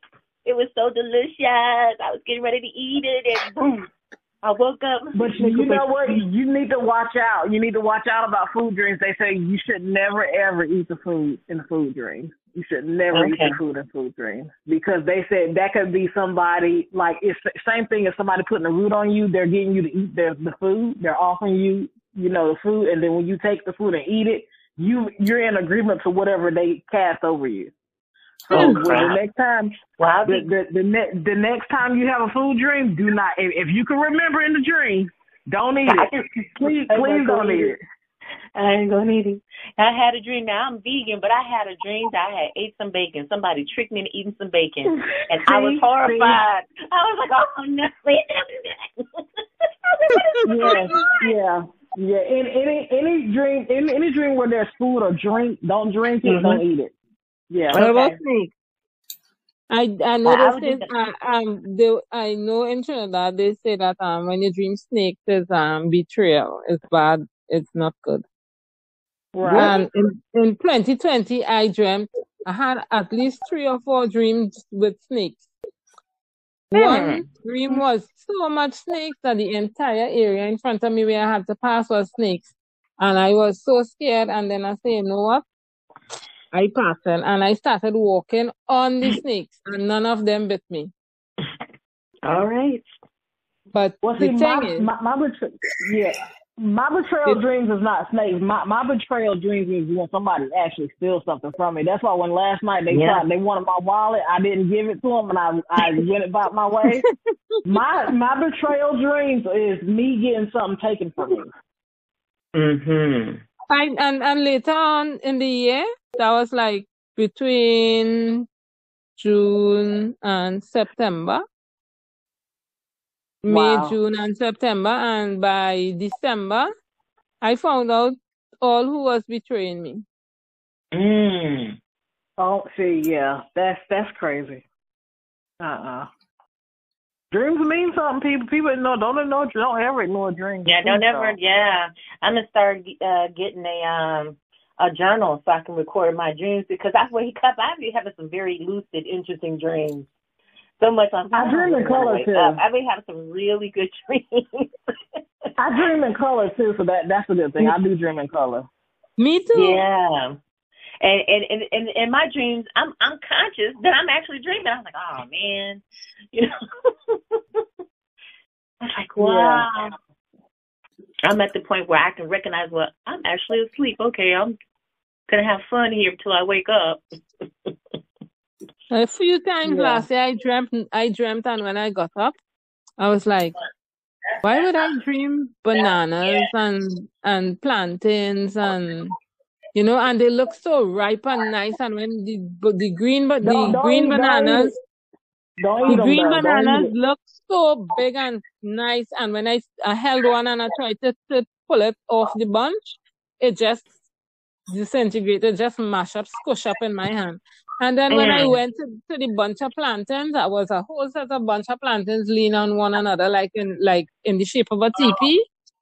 And when I got from far, it was bright yellow and rich yellow and nice. And when I got up close to it, the front was rich and yellow and the back was black. Oh. And Wow. I told my children, and we were going through a little issue with somebody who we thought was a friend of the family. And for a couple months straight, every time I had a dream about things looking nice and it not nice and looking ripe and it rotten and that kind of stuff, I would get up and I remember that day when I got up and I told them the dream. By lunchtime, the person called my daughter. Say And again. after that, by lunchtime, I told them the dream when I got up in the morning, and by lunchtime, the person called my daughter. And about 3 times after that, every time I had a deceptive dream and I told them about it, that person would call her.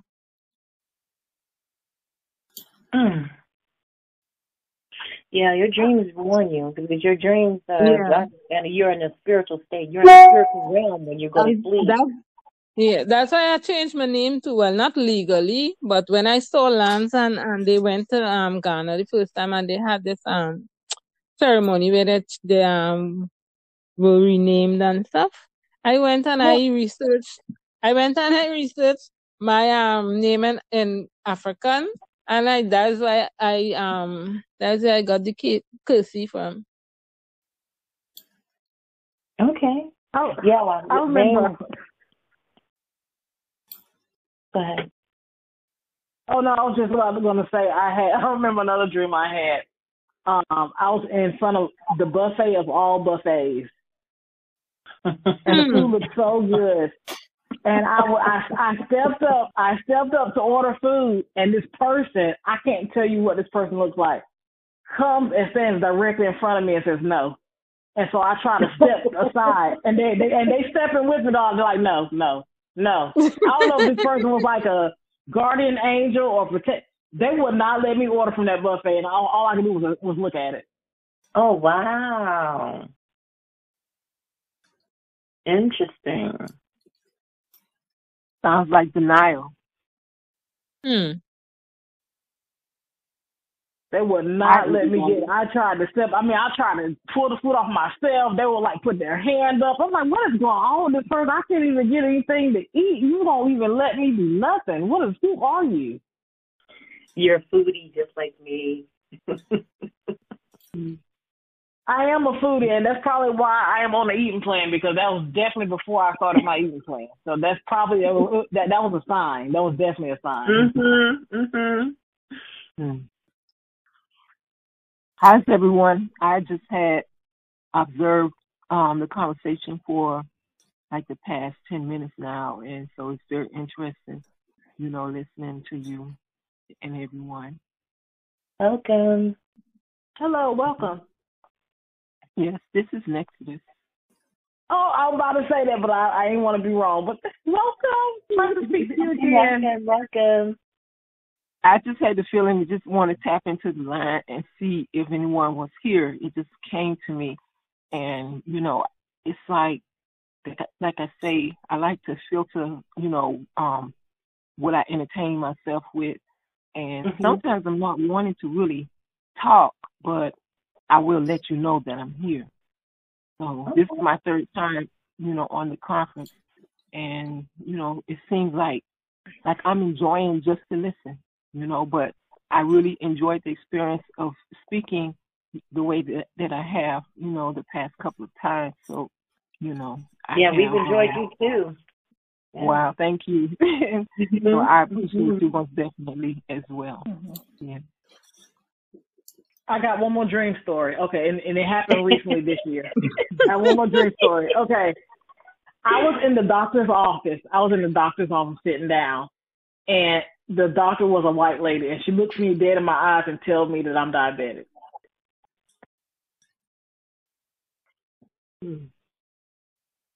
And were you? I'm not diabetic at all. I just had a dream that someone told me I was diabetic, and diabetes run in my family. So, but you know, even though you do just the stick your finger blood test, right? Sometimes you're there already and it doesn't come up yet, unless you do a A1C, a hemoglobin A1C, and it will tell you right, if you're over 7, you're there already. right, right. I thought it was if you were over 5, though. But 5 or 7? I think if I it's thought it 5, was you're 5. good. Yeah. Also, what I've learned is if I have a dream that's not good, it's not an agreeable dream, I've learned to cancel it. As soon as I wake up, I cancel it so it won't resonate in the back of my mind. You dream something that you don't agree with, I cancel it. As soon as I wake up, I cancel it. So that won't. I did do that because I'm like, I'm not about to be on no medication. No. Right. Sometimes I dream and forget. Warn you. Sometimes I dream. I think it as a warning. Yeah. Sometimes I dream and forget, and I have convinced myself that the dreams that I get up in the morning and I know I had a dream, but not for the life of me I could remember what the dream was. And from past experience, that's why I get a lot of deja vus. And from past experience, I realized that when I don't remember the dream, is because my subconscious is kind of protecting me, because subconsciously I'm not ready to deal with whatever I had dreamt.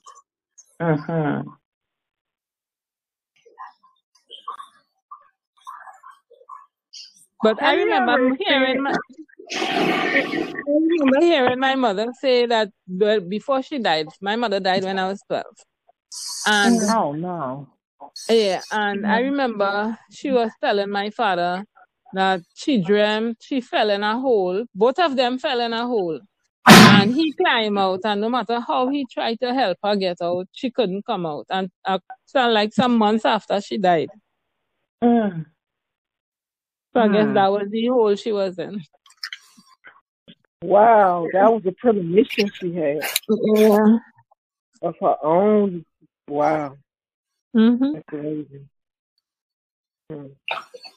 I always think about that sometimes, where, like, some people say, like, it's said no one knows the hour, but I don't think that's really the truth. I think that very often, like I can imagine people have some kind of premonition or something. Yeah, because if they didn't, why do they turn away from people and face the wall and all that kind of stuff? Because in Trinidad, that's a normal thing. Anytime anybody's really sick and they notice that the person facing the wall and then they're not eating and stuff again, they're ready to go. Yeah.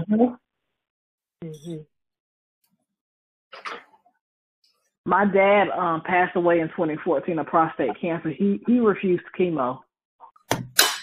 Yeah. I don't. He refused that poison. I don't blame him. On their own terms. Yeah. I would rather choose on my own terms. I wouldn't want to be fighting and going through all this humiliation treatment, what they're giving you, and instead of just accepting, to let go, with some sense of dignity. Right. I mean, there's a such thing as fighting to live, but it's the means that people have gone through trying to save their life, and I feel like ultimately, the way they end up in the hospital, in all these type of ways and all these surgeries and things. And it's like, man, you just might as well have found peace with yourself and be in your own Exactly. environment. And, it's like death shouldn't have to be something that you just so extremely afraid of, I mean, I see where it seems to me, I don't think it's like, I'm not anxious to want to run to the hospital because of anything. I'm almost like, if it happens, it's meant for me to go. Certain things. I'm just saying, And so I choose like not to be in any horror where it's gonna have me to have to race to go, in a situation. And I just have witnessed so many things, from my grandmother passing when she passed, in the hospital, and they separated us, and we didn't know what was going on inside the room. She had her hands up. She was in hospice, but I was supposed to stay the night again, take the night shift watching her. And next thing I know, when I came in from the bathroom, they said she was gone. And so they were supposed to be changing her, whatever. But it made me, suspicious, not knowing, what was her last moments like before she took her last breath. Right. And so they denied us that, having the door closed. So it made me feel like I wouldn't want to be in the hands of the hospital. I mean, like some people end up, they get in an accident, they don't have no choice. Somebody's gonna, they're gonna be rushed to the hospital, they're incapacitated. But in my own right mind, I make a choice for myself. Like I'll just sit home where I'm supposed to be and come to terms with myself how I need to, some way, form, fashion. And I've been in like all kinds of crises where I've been incapacitated at home, and I chose to stay at home and stabilize myself before I go to a hospital. I took like a week later after, having a concussion, and that's just because I don't trust doctors so much like that, because I feel like they can confuse you about your condition. When they go running tests on you and make up some kind of names and things, and it's like, the way they read symptoms or whatever, they make a name up that can be terrifying to you, and really it's not something all that serious like how they're trying to make it out to be. But you can die believing that. So that's the danger that I see about it. And it's just it's like it's something in my nature. I feel like I find what I need for myself to do, to help myself recover. And like every day is a certain type of challenge, some way, from a fashion to get through, Yeah, but it's a growing experience, because it's just like how you when you don't know about different herbs and things, sometimes somehow what you need to know will come to you. Somebody come to you and tell you what you need to know. Or your body will tell you. Yes, my body will lead me. Yes, you are absolutely right. Like something I know I needed to do. If it's just to get up and drink some baking soda and water to save my life, because something so bad in my stomach made me feel like I'm about to die. That's some of the type of examples I'm talking about. Like it made me want to think like I'm about to die. I need to go to the hospital. But when I drank that baking soda and water, all that stuff came up, and then I was all right. Yeah, I drink that every morning. I drink baking soda with apple cider vinegar and water every morning. You do? Yeah. Like what are the measurements? Like what's your formula? 1/3 of a teaspoon of baking soda, 2 tablespoons of apple cider vinegar in a 6-ounce glass of water. And what does that do? You mix the vinegar. It alkalines your body. Right. You mix the baking soda in the vinegar first, and when it stops frothing, add the water and then drink it. That's what I was thinking when she put that water and baking soda together. I thought, she alkalined the water, and then she drank it. So she raised the alkalinity that went into your system and assimilated into the cells. Because the only the part of the body where it needs to be acidic is in the stomach and in the intestines because it has to break down. Yeah. So it helps to neutralize all of that activity inside you. Yeah. Yeah. And it's best to do that on an empty stomach, I'm guessing. But I saw some years ago when I was researching cancer, and I remember seeing this video of a doctor who had prostate cancer. He was diagnosed with prostate cancer, and I think his son was the doctor. Anyway, one of them was a doctor, and his son told him about this protocol, and he started doing it. And he said he did it, I think, for 3 weeks before his next appointment to go back to the doctor. And he healed his own cancer with a teaspoon of baking soda, a teaspoon of blackstrap molasses in a glass of warm water, because your body will absorb the warm water faster. And because cancer loves sugar, the baking soda, and cancer is basically a fungus. The baking soda will kill the cancer, but the cancer will not eat up the baking soda. Just so you'll add the baking soda to the molasses, and since the molasses is slightly sweet, the cancer will eat up the molasses, and then in turn it will eat up the baking soda, and then the baking soda will.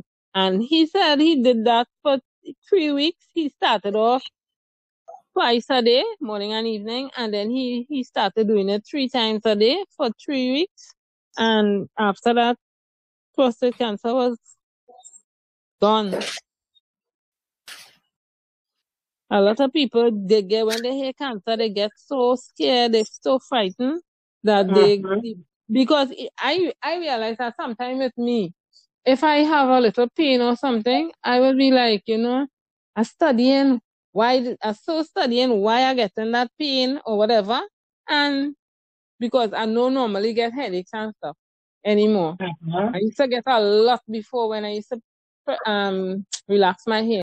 So if I get a slight headache, I'll be, why my head hurting like that? And your body's warning you.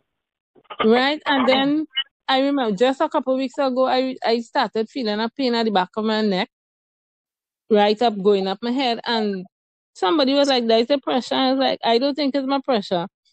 And I started pressing the area, and just massaging it down, and I started feeling like wind moving down the back of my head, and in no time, by the next day or 2 days after, I started feeling a pressure in my ear, like I getting an earache, and I realized it was wind moving around in my head. And I was like, wind in your head? Yes. They said, yes, you get wind in your head too. Gas in your head. And I was, okay.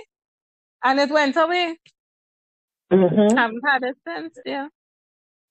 Started drinking some orange, the orange peel tea for a couple of days, and everything went away.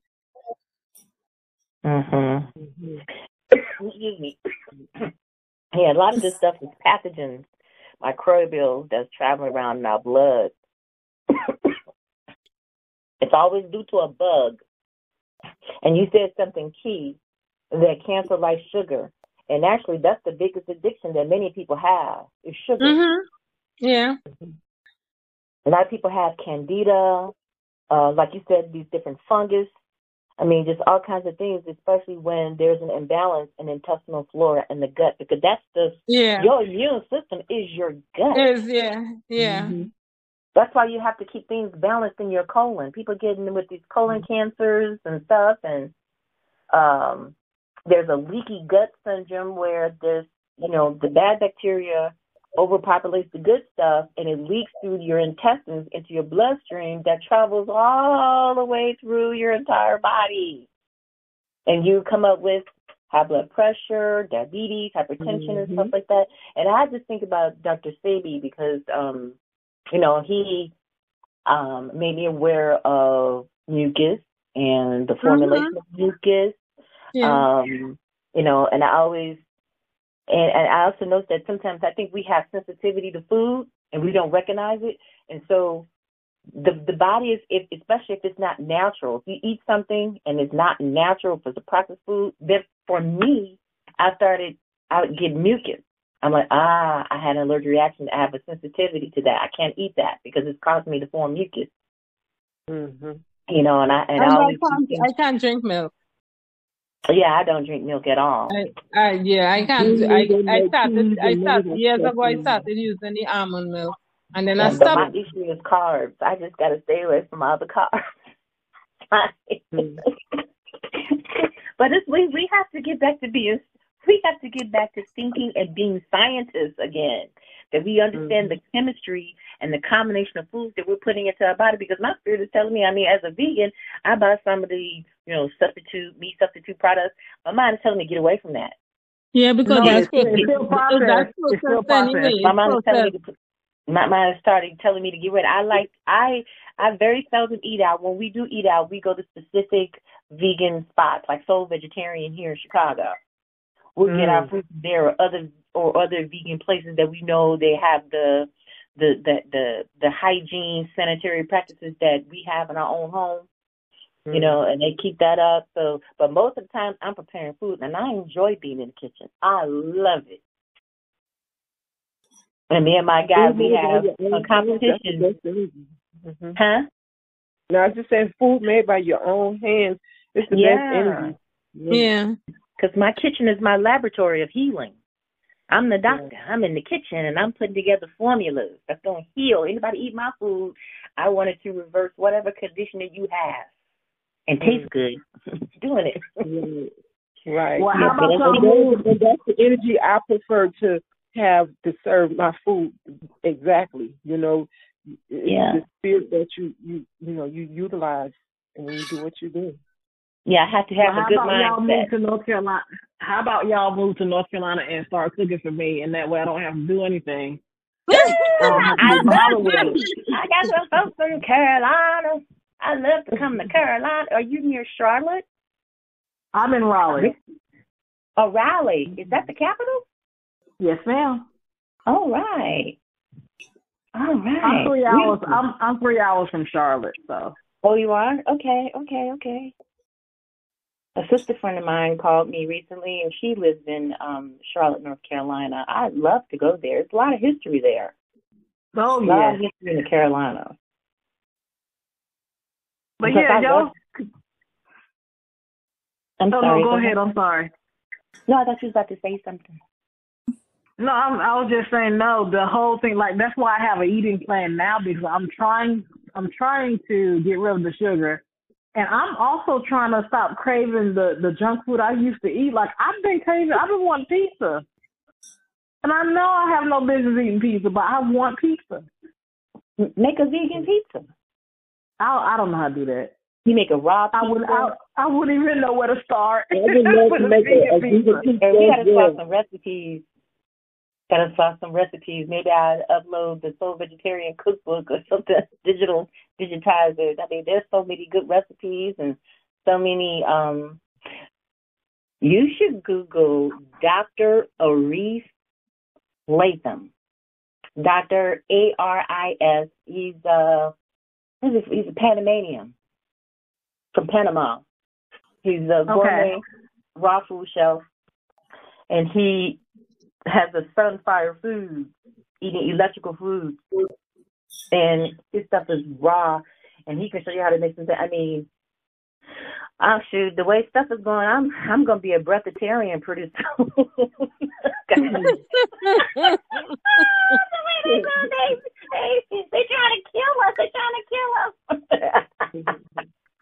I'm like, I'm juicing, I'm blending, I'm just enjoying all this stuff, man. I need to buy a juicer. That's what I definitely would love. That juicer and or blender, because that way you still have the fiber You could blend something like you blend you make your salad, blend your salad. That's what my naturopath tells me. Oh, really? Yeah, I Make definitely a I can salad make a and salad blend in your a salad minute. and drink it. Oh. Drink it. Mhm. So we make a green drink, and I love green. Well, you know what? It's the same difference, I guess, because when you're chewing and you swallow it, it's like a blended anyway when it's inside of you. So it's like the same difference. Yeah. Okay. Except it goes immediately. You stimulate quicker into your cells because it's in liquid form. Right. Yeah. And sometimes I just juice cilantro to get the chlorophyll and just drink that. I like to juice ginger and stuff like that, which is really spicy. It really puts a kick in your juice. I also heard that in order for you should juice broccoli because your body will absorb more of the nutrients in broccoli versus you cooking it and eating it that way. You should juice your broccoli. That's what I heard. I would try that. I mean, of course, put it with other stuff. You can put it with other stuff, but they said you get more benefit from broccoli when you juice it versus eating it. Okay, that's good to know. Yeah, but there's all kinds of stuff. I mean, just simple stuff that we have at our disposal that is medicinal. It's good to the point where the way you eat foods that facilitate the eliminative processes. So you eat it knowing that it's going to come right out because that's important.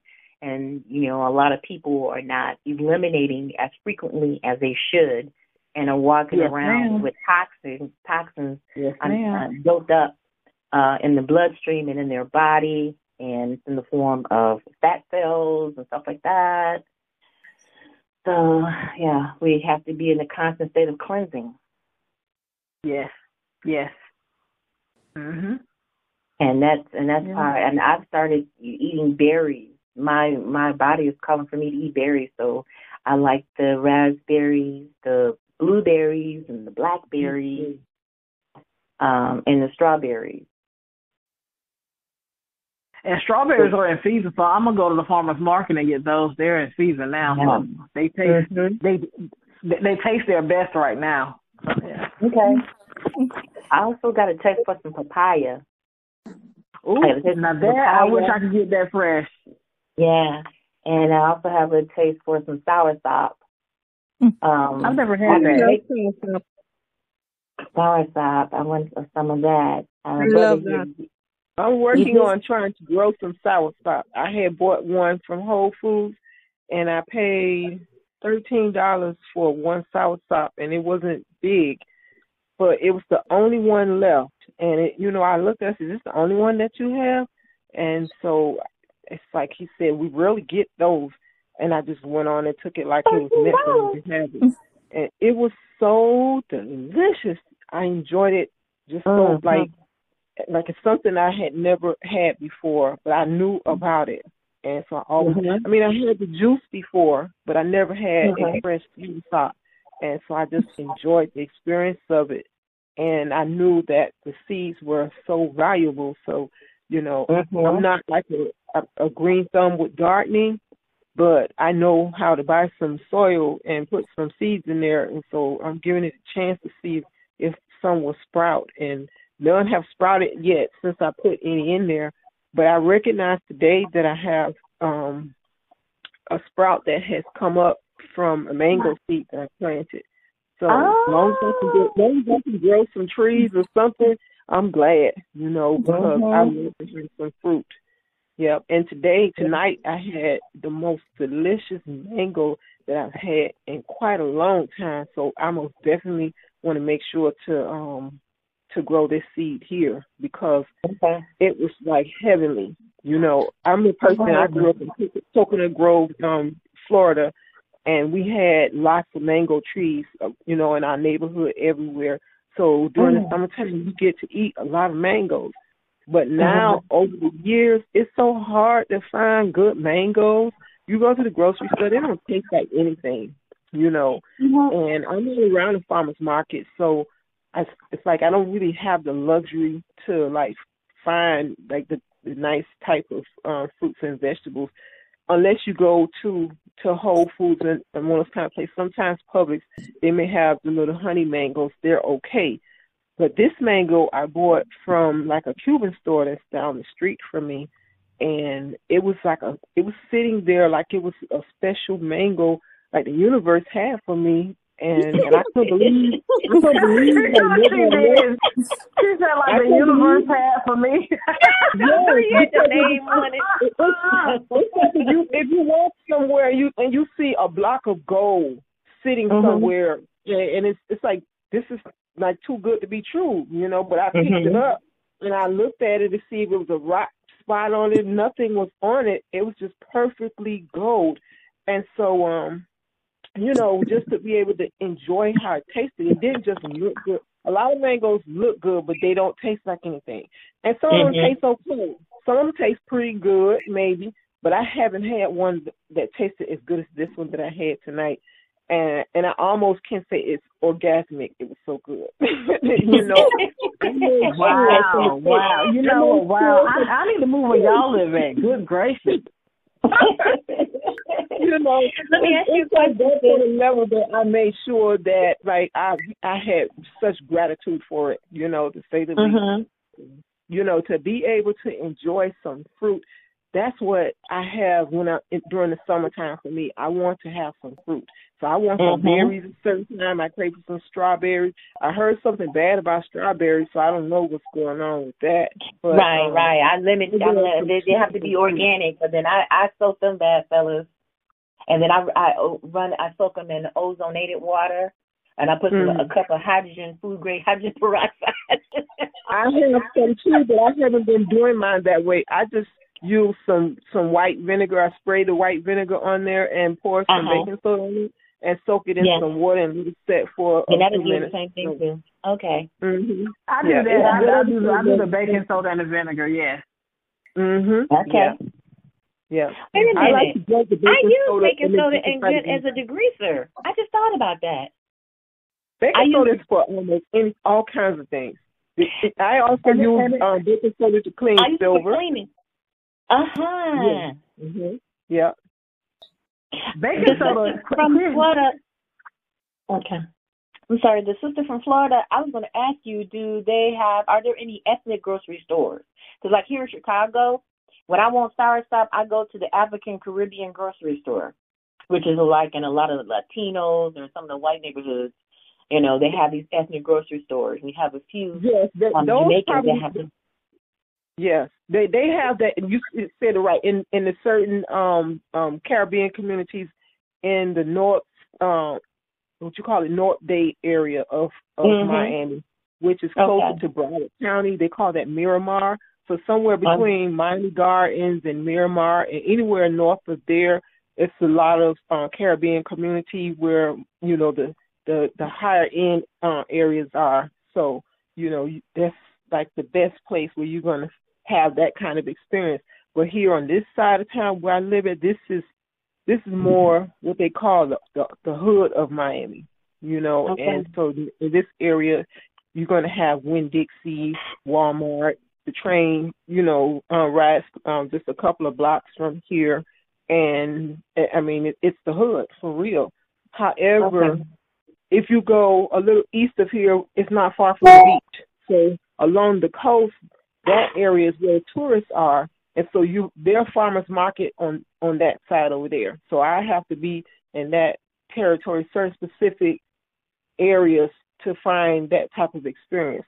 But like immediately here where I am, no, you're not going to find, nobody cares about vegan stuff over here. You know, I'm just the odd person in this particular community. I'm sure there's some other people like me as well, but we're just like, you know, so far and few in between. So, you know, I have to go to Miami Gardens if I want to go to, my favorite restaurant for vegan food is Rasta Rastafarian restaurant, and it's they have the best quality. And other than that, I like to go to Lauder Hill. Lauder Hill has a lot of vegan or Jamaican type of cuisine, and so it's just when I want some ethnic food, I have when I'm in certain territories, that's where I want to stop to get that experience. Yeah. So over here, you're going to see churches and Popeyes. Yeah. Burger King and McDonald's. Yes. I think we need to start eating for our gene type. So I look at what our people that live in the tropicals, who live close to the equator, what they eat. That's where I go and get, because I'm like, oh, they eat it, and I see how the skin is shining and everything. I said, I want to look like that, so I go get I want to go get food and try to stay away from fruit that don't have seeds in it. There's some things I enjoy, like I love grapes, but I'm not gonna touch it. It ain't got no seeds. So I did find a place that has the seeded grapes, so I'm able to eat those. And I started getting those, what they call them, barrio bananas, those really small, tiny bananas, the green ones, Chiquita. and then they got the red ones and the white ones. Chiquita. Oh, okay. Chiquitos. Yeah, I like the little Chiquita bananas myself. Yeah, the little tiny baby. Those are the better ones, because Dr. Sabi that's said what that Dr. the long ones were recommended. hybrid. Dr. Sebi recommended those. That's the only ones he recommended, I believe. Yeah. So I use his nutritional plan. Taste for those. They taste good. That's what it is. Yes. Yeah. So I'm a natural person. Yeah. I was gonna say, I saw a watermelon. Somebody was eating a watermelon on that was in I think in Ghana, and I was looking at the watermelon, and I was looking at the bananas that have seeds in it. So this must have been a banana before they hybridized it. Yeah, and I used to when I was younger, I remember when you're eating bananas, you used to taste the little tiny seed in them. You don't get that anymore. Right. Yeah, you don't see that, right? Right. And sometimes it make me feel kind of nauseated a little bit on my stomach. I probably might want to get some of the taste for potassium only. I don't really get into eating the whole banana, not the long bananas, And if I get the long bananas, I usually get the short end of those long bananas. I'm going to pick off the two on the end, and those are the ones that look good to eat. I don't want the big long bananas. Yeah. But I love oatmeal cookies and banana muffin and banana cake, things like that.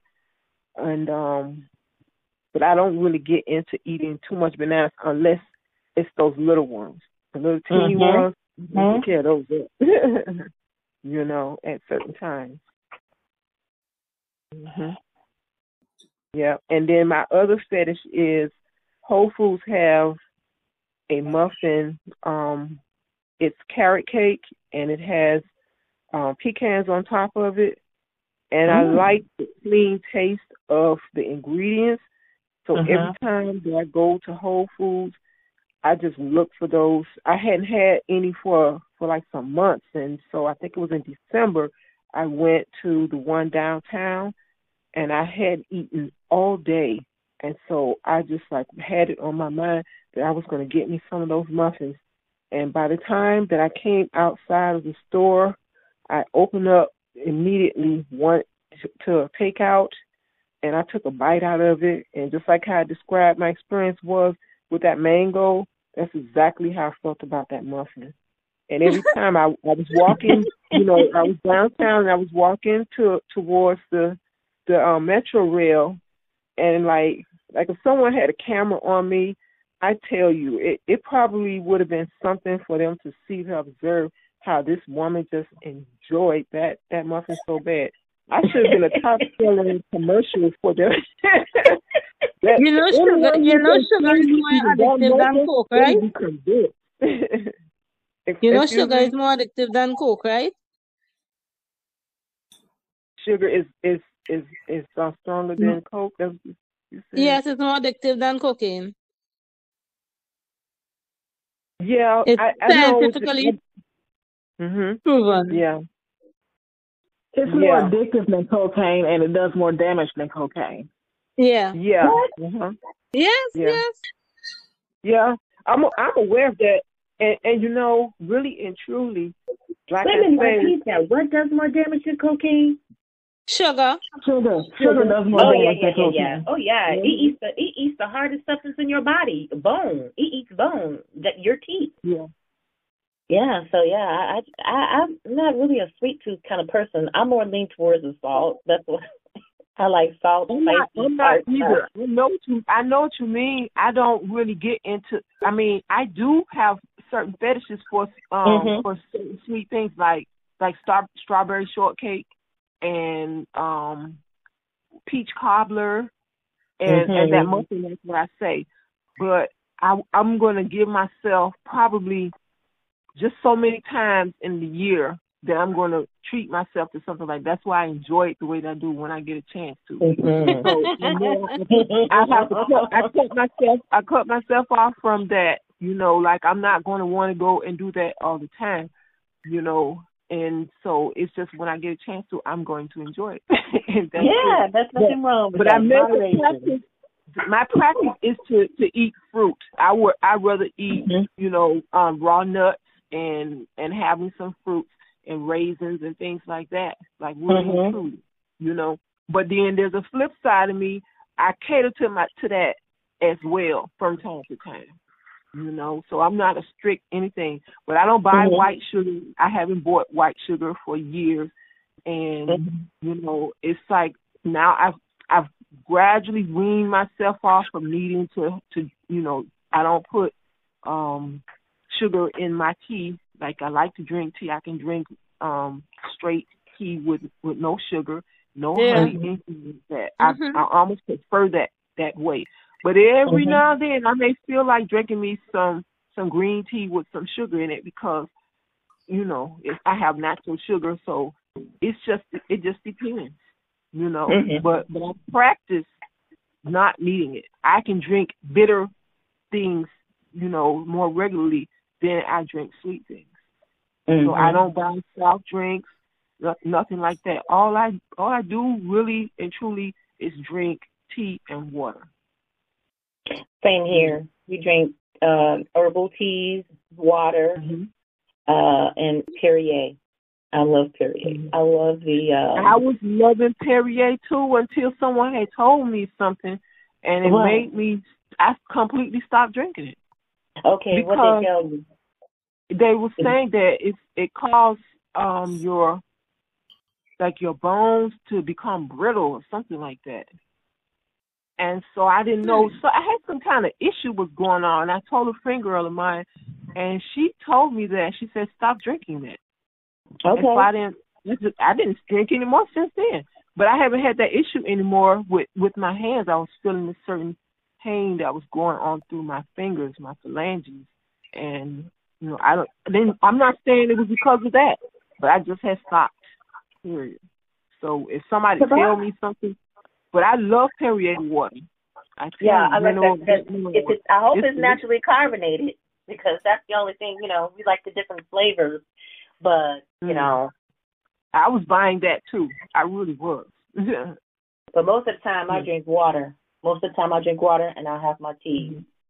You can take anything. I could take cloves. I could take cinnamon sticks and put them in water, and I love the, you know, a lot of the seasonings and spices that I have in the cabinet. I make a tea out of it, along with the other stuff. Go in the yard and pick some dandelions and clean them and boil them. That's awesome right there. Well, see, I'm not on that level yet. Yeah. I'm not going in my yard to pick dandelions because I have cats outside, and you know. You eat the greens from the dandelion? Do you eat the greens from the dandelion? Are you talking to her? She must be talking. For me, yeah. I have eaten the greens from dandelion, but not the ones I pulled out of my yard. My girlfriend, she comes over, she says, I have a medicine cabinet because we got a ginkgo biloba tree, we got a black walnut tree, we've got echinacea. I'm learning all these little stuff that I have. I can hear your energy though. You are certainly you sound like what a vegan person is. You sound very light and keen. Not saying everybody else. I'm too heavy. Wait till you see me, girl. But what I mean, your light, your energy body. That's what I can sense about you. Right. I got you. Mm-hmm. I got you. Mm-hmm. Oh, thank you. Yeah. Thank you. And then dandelion is good for cancer. Mhm. Yes. Mm-hmm. But I think that we need to learn how to eat and find food within a 1 block radius. And so I'm forcing myself to learn to identify these different plants and things. In my family, the women particularly have had that knowledge of herbs and stuff, because my father would tell me that his mother would give them a concoction every change of season and make them drink it. It would flush them out. They never had colds or sick or anything like that. Even if they broke an arm or something, they knew how to mend themselves. And we've got to get back to that. We didn't have. The more I read about the past, I learned that we didn't have hospitals because everyone had the knowledge of healing. We were not a sickly people. Right. But nowadays, the so-called modernization and people profiting over our sickness, and they're deliberately defiling the air, water channels. And then a lot of us get too lazy because we want a quick fix. Say again, sis? I said a lot of us got lazy because we want a quick fix. When we have a health issue, we want a quick fix. We've been de-evolved. That's what I call it, because we don't know. We lost our way. We lost our sense of culture. Well, we're being forced. These folks are trying to create a man-made famine. They're trying to deliberately starve people. They're destroying meat manufacturing plants. They're destroying the quality of soil. I mean, there's stuff you turn around with water. A friend of mine just died of colon cancer, and I'm like, what? And they moved from New Jersey, and every time it rains, they tell them, oh, don't drink the water. You got to boil the water. So I'm like, what? So you just, I don't know. I just, we're all going to get back to the point of growing our own food, even if we have to grow it in little containers and keep it in our kitchen. Right. Start somewhere, something. And I tell you, I've had a fiasco with trying to grow like certain things like beans and okra. Like I have one out of the few seeds that I've sprouted, and I'm hoping it's going to continue to develop, because I need to see success somewhere, with that level of gardening. I do have some trees, but now I need to have some vegetables growing, and I put in some sweet potatoes, in a little container, or like what I can say, it's probably like 6-gallon container. And just to start off to see if my sweet potatoes are going to develop to a bunch of potatoes. So I've been watching videos, but I've never done it before. So it looks pretty to see the leaves on the top growing as they are, the vine stretching out. And I heard that also you could eat the leaves for the sweet potatoes. Yeah, sweet potato leaves. Yeah. I've seen a recipe for a salad that calls for sweet potato leaves, and I know that in many of the Asian Mongoloid, in some of their dishes, they use sweet potato leaves in their cuisine. Yeah. Yeah. So I'm encouraged to have anything. I don't care what it is, to have some potatoes and to have sweet potatoes. That's my favorite right there. I think that I can live on sweet potatoes. Or these people, they disseminate information. Say, oh, this is bad for you. This is bad for you. Oh, this is good for you. And the way they come out with all these different things, it's like, man, you're not going to be able to eat anything because they keep finding all this stuff. And that's because they're the ones that are doing stuff to this food.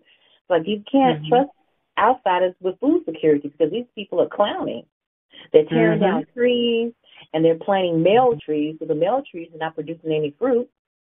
So it was like, I remember here in Chicago around the Museum of Science and Industry, I had to ride my bike around that path to go towards the lakefront. And I remember there was blackberry stains on the sidewalk because it was berries everywhere you could eat. And those trees are no longer there, or they killed it. I don't know. But I'm like, they killed it. They hate everything that was bountiful and beautiful with our world. They hate it. It's like, it's like all the stuff is free. They got us like this. I have a problem. I despise the thinking that they've imposed on us to think of scarcity when my inner spirit is like, that's stupid. This planet has abundance. The planet has to regenerate. I'm like, how the hell this planet supported life for 1 billion years, but all of a sudden we ain't got nothing now? You know, like what? No matter how much resources they use, they can't even use all that stuff. There's more than enough. Poverty shouldn't even exist. And I get angry when I think about that. Let me calm down. I get angry sometimes when I think about the current systems that are in place to strip people of their dignity. To keep us at a state of poverty when this is all contrived and controlled. That's why I don't pay attention to them about, the inflation, but they're controlling it. Yes. So when you go through symptoms of your anger and frustration and humiliation, and you talk to one of them about it, and they say, well, you know, we're gonna we can give you a prescription for being bipolar or whatever type of, you know, mental illness they, you know, conjure up to label you with, as opposed they to are the mental illness. They are the virus. Get rid of this. Everything will go back into balance. They create the issue, and then they put labels on you when you respond to it a certain type of way. Like, you know, you put fire to me, I'm going to scream. You know, I'm going to be Yeah, sit down. It's just amazing how we've survived in cohabitating in same spaces with these psychopathic people. These people are crazy, violent, sociopaths, and we've lived next to them. We grew up in intimate spaces with these people, and we still survive. Now I know why we had the church. The church, because that was our therapy. Our therapy, when we go to church and we congregate together, and because what we do naturally is we generate forces. So when we congregate together, it's going to be some heat. Yeah. Something's going to happen when we congregate together. But that was our therapy. We didn't have to go to Dr. Phil because we went to that church, and it was just the ability to fellowship with your fellow man. That was therapeutic for us. You work hard during the week, you put up with the mess on the job, and then you go and release your cares into the world. When you go to that church, you release it all. Yeah. And begin again the next week. It was therapeutic for us. And it's like it's not normal for us to be isolated. My dad used to preach to me all the time, no man is an island, because I was like, I'm independent. I'm going to do this. I'm going to do that. You know, I used to say that when I was a little girl coming up. My dad's like, no man is an island. You're going to need some help. That's what we're here for. We all have to help each other. And that's just that. And I look at my dad sometimes, and I'm like, he's more African than he gives himself to be, but, you know, give himself credit for, you know, but we are naturally a communal people. It's because as the sister said earlier, we're connected. And our natural way of life is Ubuntu. I am, because together we are. If one person is sick, then we are all sick. You know, we all had each other to fall back on. We looked out for each other, and there was trust. That was the key thing. But we had virtues that somehow we strayed away from those virtues. But we can get back to re-embrace those virtues and get back on the right track again. That's right.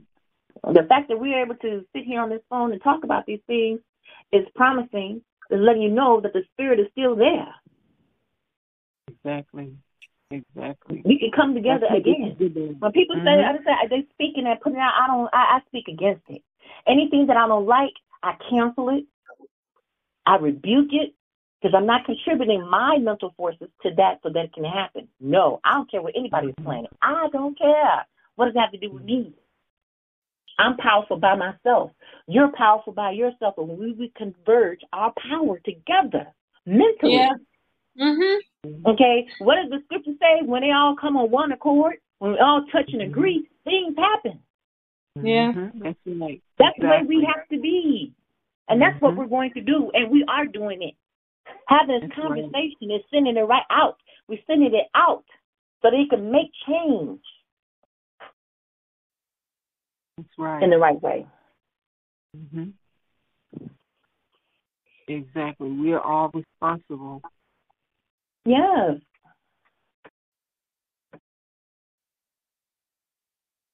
I like being upright. I like goodness. I like righteousness. I appreciate it. I embrace it. Like it's all twisted in the head. That being kind is weak. No, it's not. I was working with a gentleman just doing a project. There's this guy, he's an Irish fellow, but he grew up in New York, very aggressive, talks really fast, very smart with numbers. And he was telling me that I was not aggressive. That I need to be aggressive. And just looked at this crazy fool. Trying his tactics, he got shut down. I tried my tactics, and I was able to get the job done. But that's in their nature. They got to be aggressive. They think they have to. Everything is about war. Everything they tackle is based on war. Business is about war. The boardroom is the war room. They're discussing strategies to take over, mergers and acquisitions. I'm taking your company. It's supposed to be free enterprise. I'm going to minimize the competition because that's going to take away from my profit, my revenue. It's war. And that same mentality, we adopted that. Dog eat dog. I got to get one up on you.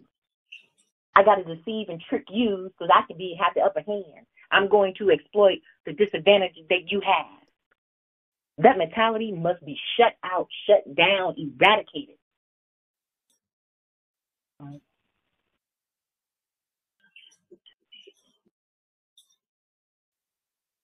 But we're not going to survive.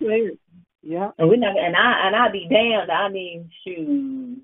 I'm going for life. To preserve life. Now, death may come because we all got to exit, and I'll be okay because it's just going to another space-time continuum. It's not the end. They want to make you scared. Yeah. We don't have time for that foolishness. We're much smarter than they are. We've just forgotten it.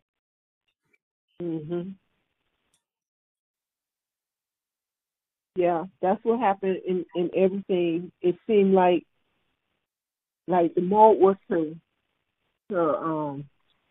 shake you up and keep you where you get locked. Well, I'm just speaking from my own journey. You know, it seems that I kind of like things faded away from me. You know, the ambition that I had when I was in my youth.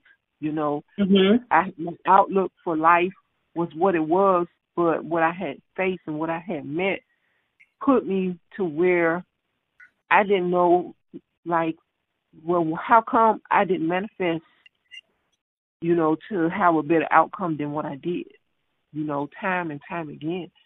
And when it seemed that the society that I witnessed was one where, like, nothing was truly available for me, you know, in terms of, like, to be able to follow through in a more dignified manner in the society where I have been, you know. Here in this region, you know, you have to speak fluent Spanish in order to get certain jobs.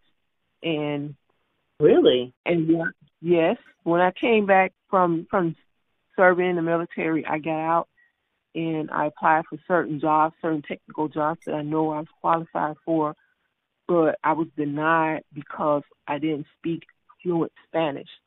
But here in South Florida, you go into places and people don't speak English. Like, they have jobs to serve you, but they don't speak English. so you have to speak Spanish here. And so everything has been, people don't recognize what happened in Florida. Florida came. No, because I didn't know that. Yeah, Florida came to be a place where, like, we're second-class citizens. Black people are second-class citizens, or third-class, maybe, you know, and because who took over in the politics run here. So they made the rules where they could, you know, dictate for themselves to be an advantage. And that's how it's been. So the police, the politicians, and so look at what they're saying. Like, well, we don't need Black history, so, you know, we won't be teaching that to our students anymore. And you people are insignificant. So in my communities here, most of the people here now don't look like me. They're foreign people. And these people, like, when you know, I walk to the corner, I walk past these people, it's like we're not the same people at all. Like, they don't even acknowledge you at all. Like, you're nobody to them. And wow. They have this code amongst each other, like, don't talk to these people. You know, there comes a point where something happened, like one of the cats in the neighborhood had gotten hold of the little bird that they had outside. You know, there's a house that's like 2 doors down from me, and so, you know, they're these, I don't know what people they are. They're not Cuban, they're something else. Okay. And so, but these people, like, they have like maybe 5 or 6 cars in front of one house, and they all live in this one house together, and they make it work for them. The Puerto Rican people next door to me, they make it work. They have a whole bunch of them live in one house. Across the street, the Cubans, a whole bunch of them, they have trailers and everything. They can do all of that over here in the hood, but certain other places, they can't have it like that. So they're capitalizing to be able to have one household, and all of these people have businesses and things like that. They're running and hustling for each other. And, you know, I learn, I observe, and I see that something about them, they had some kind of plan in mind when they came here, and they know it's essential for them to make it work with each other. Like it must have been a pattern that they always had. They've been mastered. But our people, for some reason, as far as when gunfire is going on, it's none of these people getting killed. It's our people who are killing each other. Yeah. You know. So we've been our own worst enemy, and it looks kind of like we've deleted ourselves for them, and they filled in the empty spaces. And so, you know, all throughout this community, everywhere I see all these people, and it's like I hardly see any of our children except for in the certain little project neighborhoods or whatever that's still there. But they've turned most of the projects into condominiums. So who's the one that are able to afford to move into those condominiums now? Right, they would be able to do that. You know, they're doing the same thing here. What's recently in the news is that Mayor Lightfoot has given a green light for these immigrants from Mexico. I guess they moved them to Chicago, but moved them into a Black community, South Shore. And the neighbors are really upset about it because, like, wait a minute, why is they moving there when there's a huge Hispanic community in South Chicago? There's a huge community on the north side, Humboldt Park. There's back of the yard. There's a huge Latino community. Why did they move them into the south side of Chicago? Because they're taking over. I mean, we're looking at this, and because Chicago is a city that has a lot of Black clubs, trust and believe, we're working with the alderman to put a stop to this. Like, yo, bud, you're not getting back in, because you got to look out for us. Because they have their little communities. They have their own little social service agencies. They're mobilizing us because we're like, no. It's ridiculous, but, it's going to be the inevitable. We're going to have to start looking out for ourselves, and we're going to have to separate. Exactly.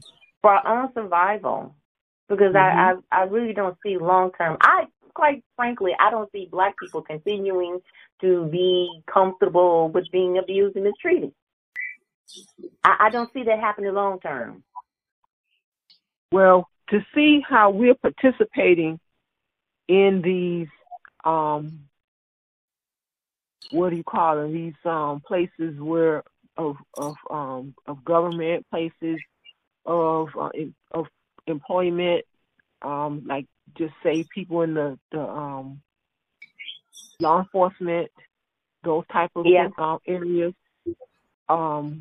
They've been made pawns for what we call quote unquote white supremacy, and it seems that like they're honorable to that position, and it's like it's the most inappropriate type of way to to have to be that person so low that you hate your own people.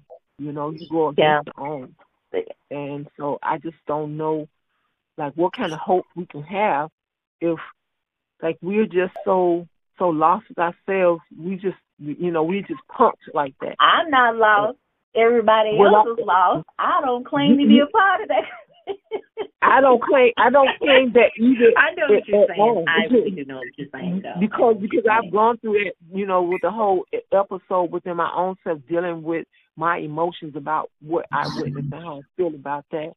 And so I do within my own self, my own due diligence, to proclaim an end to this, and so everybody finds for themselves, the way that they want to approach facing these things and helping to shift from what, we've been going through, because I can't see myself surrendering to that. I refuse for that. So even while I would like to be able to travel and go certain places, I don't have a means to be able to do that. I'm going to stand and fight where I am, and I feel like it's essential that, whatever it is, it has to be done no matter where you are, Yeah. And, well, the entire planet belonged to us. We were here first. So everywhere we reside on this planet is home to us. That's how I feel. Exactly. The others are the immigrants. I love America. Yeah. So that's the way I look at it. This entire planet, it was our home first. And before we formed the others that came along. No. So.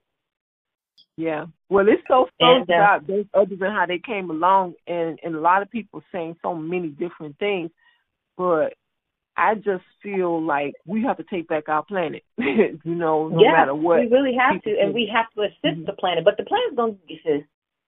The planet is already doing this thing. It's like it has had enough. So you're going to see more natural disasters. Like, okay. Yeah. Don't respect the planet. You have to respect the ecology of this planet. It's been feeding us. It's been clothing us, and you got to respect it. The planet of itself has a spirit, has an energetic presence. So, yeah. And I know someone said that, I've heard a few people say that the oil is like the blood of the earth. And so that, once it's been drained for, all this era of time, for our survival, or, because our technology is made where it's dependent on it. And so, what's supposed to happen once, they've done so much, taken away so much, and it doesn't get a chance to, it's going to cause some kind of effect in our ecology, as you say. It already has, and I'm doubt about it. I think the last time I was on here and I shared that a Dogon elder told us that because they've been fracking, digging into the earth, drilling into the earth, trying to extract minerals and oils and things like that, that it's attracted an asteroid on its way to a collision to collide with the planet and going to wipe out Europe. Actually, going to wipe out the entire northern hemisphere. And I'm like, no, hold on here. There's got to be a way. I'm like, oh my goodness. Oh my goodness. How can we avoid this major catastrophe because of these people? I just tell the universe, get rid of them. So now they want to come and move it around. It's already happened. That's why they're trying to intervene with their technology to try to increase their longevity. But that's it. It's over. I think that's why they're trying to move in our communities and stuff. They want to get around us because maybe they feel like, I don't know, like that they'll be protected. It's something about our energy that they have to be around us. They don't want to acknowledge us, but they're in my community. They moved over here where we are, so they can look at us like we're nothing. They don't have to give us any kind of acknowledgement. That's what they think of themselves, and the way we've been portrayed through the media. So when these people come over here, it's like it's already in their mind. The way that America has treated us, like they don't have to acknowledge us. They're under that program. That may be so. But your frequencies, the energies that you resonate have to be strong so that when they're in your presence, they know who you are. They sure do. Yes, they do. I had a boss to tell me one time, he's my CIO, and I worked in technology, and I was an IT manager at the time, and he came into my office, he said, so what's on your superior mind today? Out of the blue. And I was like, huh? I was like, what made him say that to me? What's on your superior mind today? Truth just came out like that. See, they can pick up things about us too, and especially if you're a competent person, you could be so competent that you make them feel less of themselves. They're uncomfortable, and then their inferiority complex kick in. I had an employee evaluation from a previous boss who was a programmer. I was in the IT department, and he mentioned in my evaluation, he said that I needed to lighten up. I was too professional that it caused other people to change their behavior around me, including him, to the point that his boss, the VP, said, who is the boss, you or her? Because I carried myself with confidence and I spoke with confidence, and because I'm competent in doing my job. And it was imperative for me to be professional. I'm in the sea of white faces, and I'm the only one. And I'm frequently in environments where I'm the only black person, the only female around these white males. And they have egos. And they like to sit around and tell their racial jokes. They like to sit around and tell their sexual jokes. I don't participate in that. And yes, I do look at them beneath me. Yes. So whatever they were picking up from my energy, you're damn right. You came from me, not the other way around. Yes, because you know who you are. And so that's the whole thing about it. That's why I think I had a dream. I mean, the reason why I had a dream, I saw Donald Trump in my dream, and he landed his helicopter. Yes, this was I think it was before. Was it? Let me see. How long ago I had that dream? Was it before he made the presidency? Oh, really? And before he was inaugurated? Somewhere earlier in time, around that time. And in any case, everyone, as far as black people are concerned, are so afraid of him and, have this certain type of, idea of him like, he's some kind of terrorist. And I just like, I knew the energy that my community had when I saw his helicopter coming down. And so, like, all the men, like, they were hiding. You know, they were afraid. And so I came out and I greeted him, and he just had left. It's like it was respect, and that was all. Mhm. And so, you know, I'm not somebody who favored him or anything like that. It's just in the dream, I knew who I was.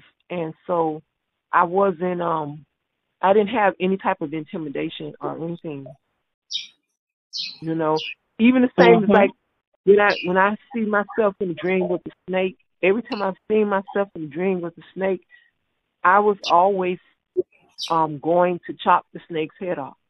Like I was always grabbing a knife to cut his head off, and the snake was trying to get away from me, you know, out the window.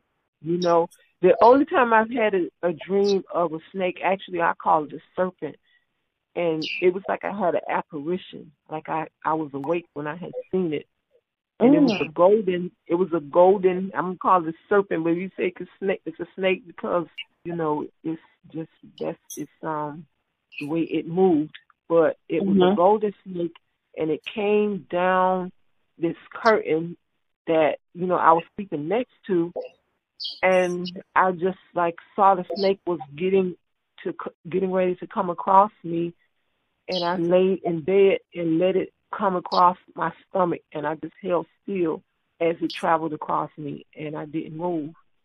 And like, it's just like it was a real thing that had happened.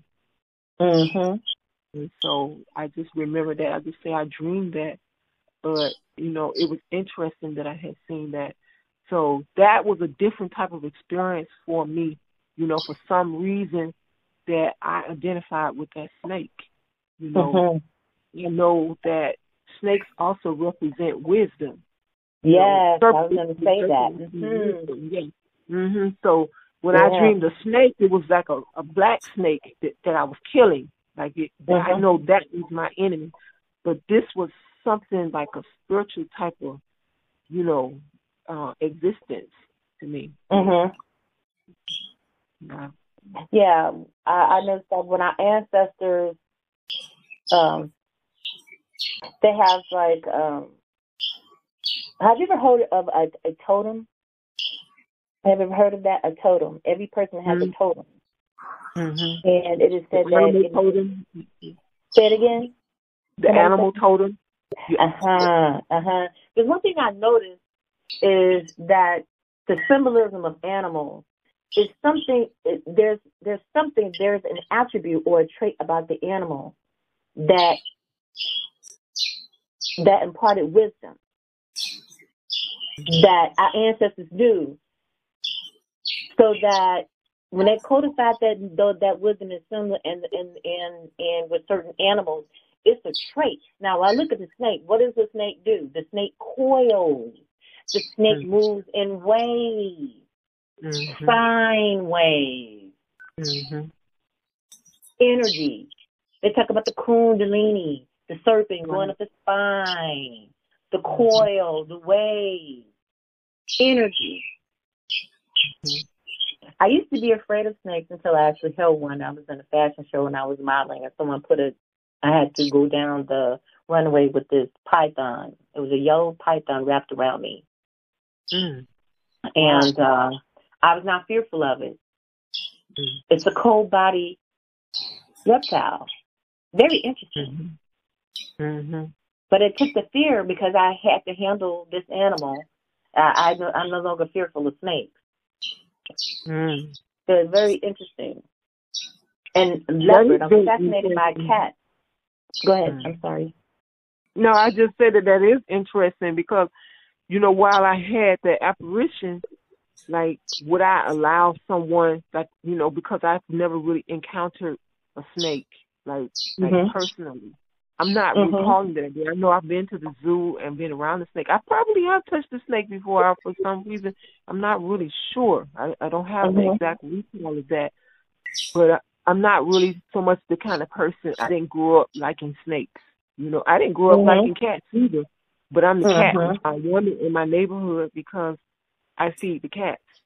And so I just had just something happen, that I I observed to take care of them, and it seems that they expect that every day. And so I didn't know that I would be the kind of person that I am. Just somehow I found my way to, be somebody who, like, every day I have to make sure that I feed them. But I don't live with them, they don't live in sin with me. But I love them. I love to see them. I love to observe them, like they need to get from me. And but I would love that I I see people who have their cats and inside with them, I kind of wish I could be like that, but not here. Not here. Now they shedding hair and everything. Yeah. Right. It's a bit much, so I try to keep it simple for myself. Right. and really and truly, I'm a nature type of person, but I'm just to so many degrees. So as far as like somebody who's going to be that fascinated to have snakes around me real close, I'm probably not interested in that. But I find them I'm fascinated by all nature. Spiders. Yeah. And I've been bitten by a spider in my dream. So some also probably. And see the spider. Okay. Yeah. Well, over here we've got wild animal kingdom over here. A family of possums, raccoons. I even saw a coyote. Because we got the squirrels are funny. I like watching the squirrels. These animals they're just so smart. We've got cardinals, a few different, a woodpecker. It's just really, and I'm in the suburbs, of course, so I get a chance to witness all this stuff. It's really interesting. And I'm a country girl at heart because every summer I was in the rural part. I was in the South. They send me away to be with my grandmother, and I've grown accustomed to that. That's good to have the best of both worlds. Yes. That's kind of how I grew up too. When we would go to Williston, Florida, or to Gainesville, Florida, to our relatives there during the summertime. And so, they had the big, wide field area, and they had all kinds of food growing in their yard and their livestock and everything. And they cooked the best cooking, the best food in the world. And man, those were just the healthiest days of my life, during that my time. best childhood memories of being in the South. That's so true. Yeah. Is someone else on here that everybody fall off? I hear birds. Someone has the pet parakeet or something. Oh, okay. Yeah. I don't know. I'm just asking. I think Brother Lance is still on, but he's just on mute. Oh, okay. Yeah. Because at first I was kind of like muted as well, and then certain things had spawned me to say something. So I just like. Yeah, I really enjoyed I've enjoyed the conversations with the ladies on here. A couple of Jamaican sisters, they were on the line earlier, and I also learned some things. So I'm actually going to try that. I'm going to try that. I have to write it down. She said she put some water, apple cider vinegar, and baking soda. Yes, you say a third teaspoon of baking soda. I do the same thing when I wake up in the morning. The only thing is I don't mix it in water or anything. I just dip the teaspoon in the baking soda and I put it on my tongue and I drink some water. Like I drink it when I wake up, and that helps it does help to alkalize. Really? I need something I need to drink at night too, so I can burn the fat while I'm asleep. Just a system for me. So we could get some ginger, get something I can drink before I go to bed at night. Yeah, and the apple cider vinegar, that's like, you know, a probiotic for your stomach. So, you know, Yeah, that's good also. I like that. Mhm. I'll try that. That apple cider vinegar has so many benefits I see. Mhm. Right. So that's really what why I value. Normally, I'm watching YouTube videos that give the same type of energy that everyone on here shares, and Mhm. only then I get a chance to have some verbal input, you know, with someone. But typically, Mhm. I'm just listening. So, you know, this is Mhm. very interesting to me, you know, to be able to correspond as we are. Yes, I enjoy it too. I haven't been on here in a minute because I've been dealing with real life issues, and went online today and saw that there was a live going on. The Land, had a live, and I thought, oh, and then I saw he flashed up the conference line number. I thought, okay, I'm gonna make sure I get on the conference line today. Mhm. Yeah, I Um, missed the video today. I didn't see the video, but something just told me check and see anyway. yeah, I think that he was talking about today when I came on. He was talking about the LGBT Okay. or something related to that earlier. Mm-hmm. Yeah. So anyway, Well, I I just know can say that that if they add a new sexuality, it should be the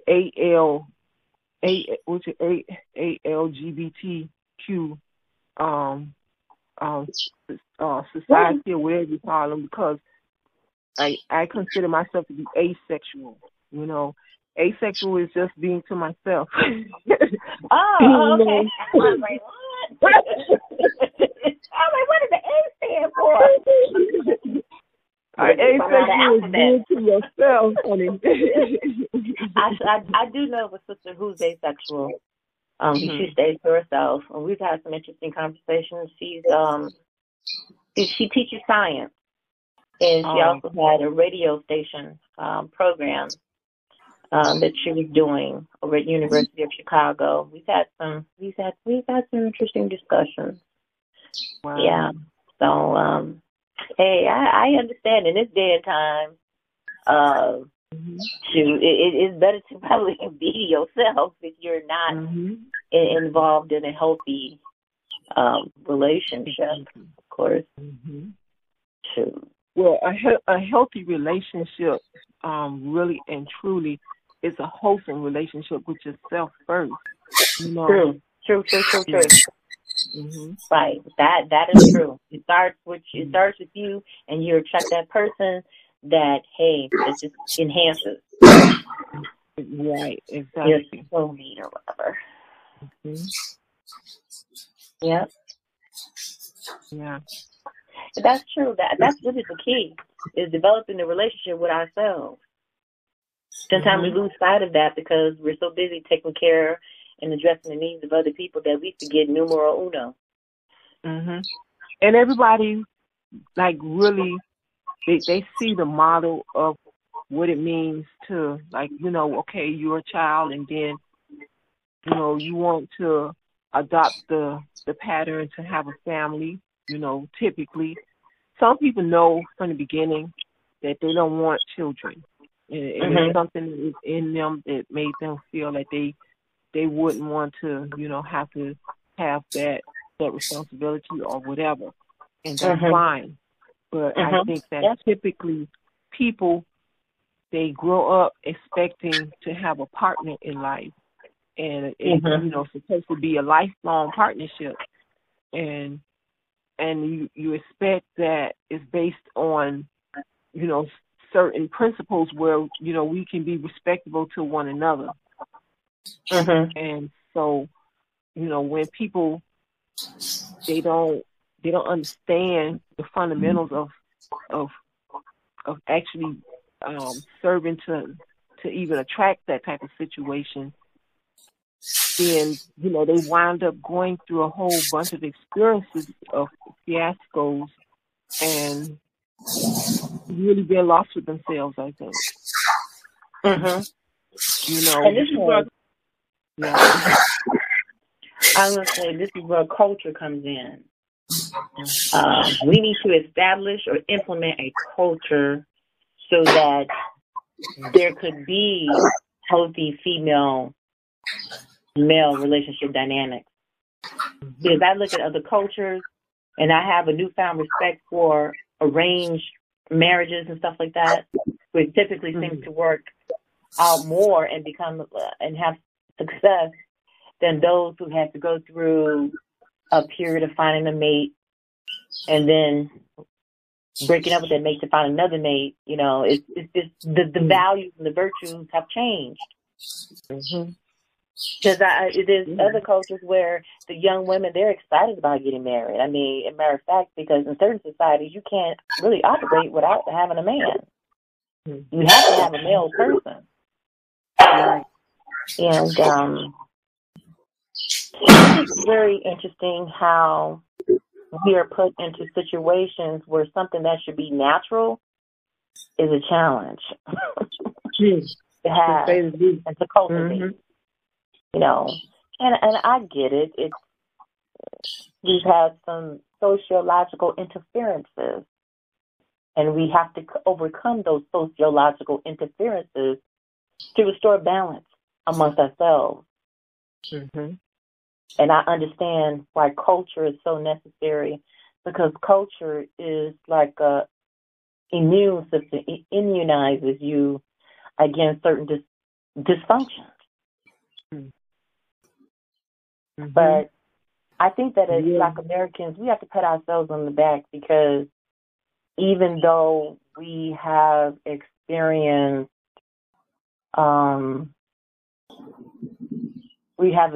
things that have torn our families apart, whether that was because of domestic violence and drugs and rape and Jim Crow and all this slavery.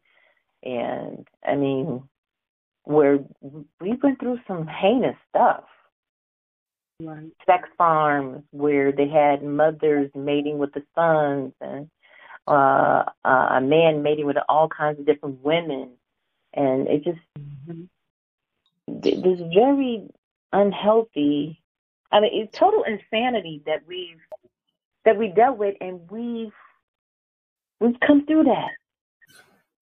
And still have a mind of having a family still after going through all that stuff. I think the residue of that stuff still remains. Yeah, unfortunately, a residue because of those things still remain, but yet we still rise, and we still show a semblance of resilience. Right. To be able to do that. And so and also to the point where even if you didn't have that amongst your own blood family, the universe will put somebody else in place to be your sister, to be your brother, to be your father, to be your mother. So it still works out. It does. And sometimes your friends and your loved ones are more family to you than the ones who are blood related. That's right.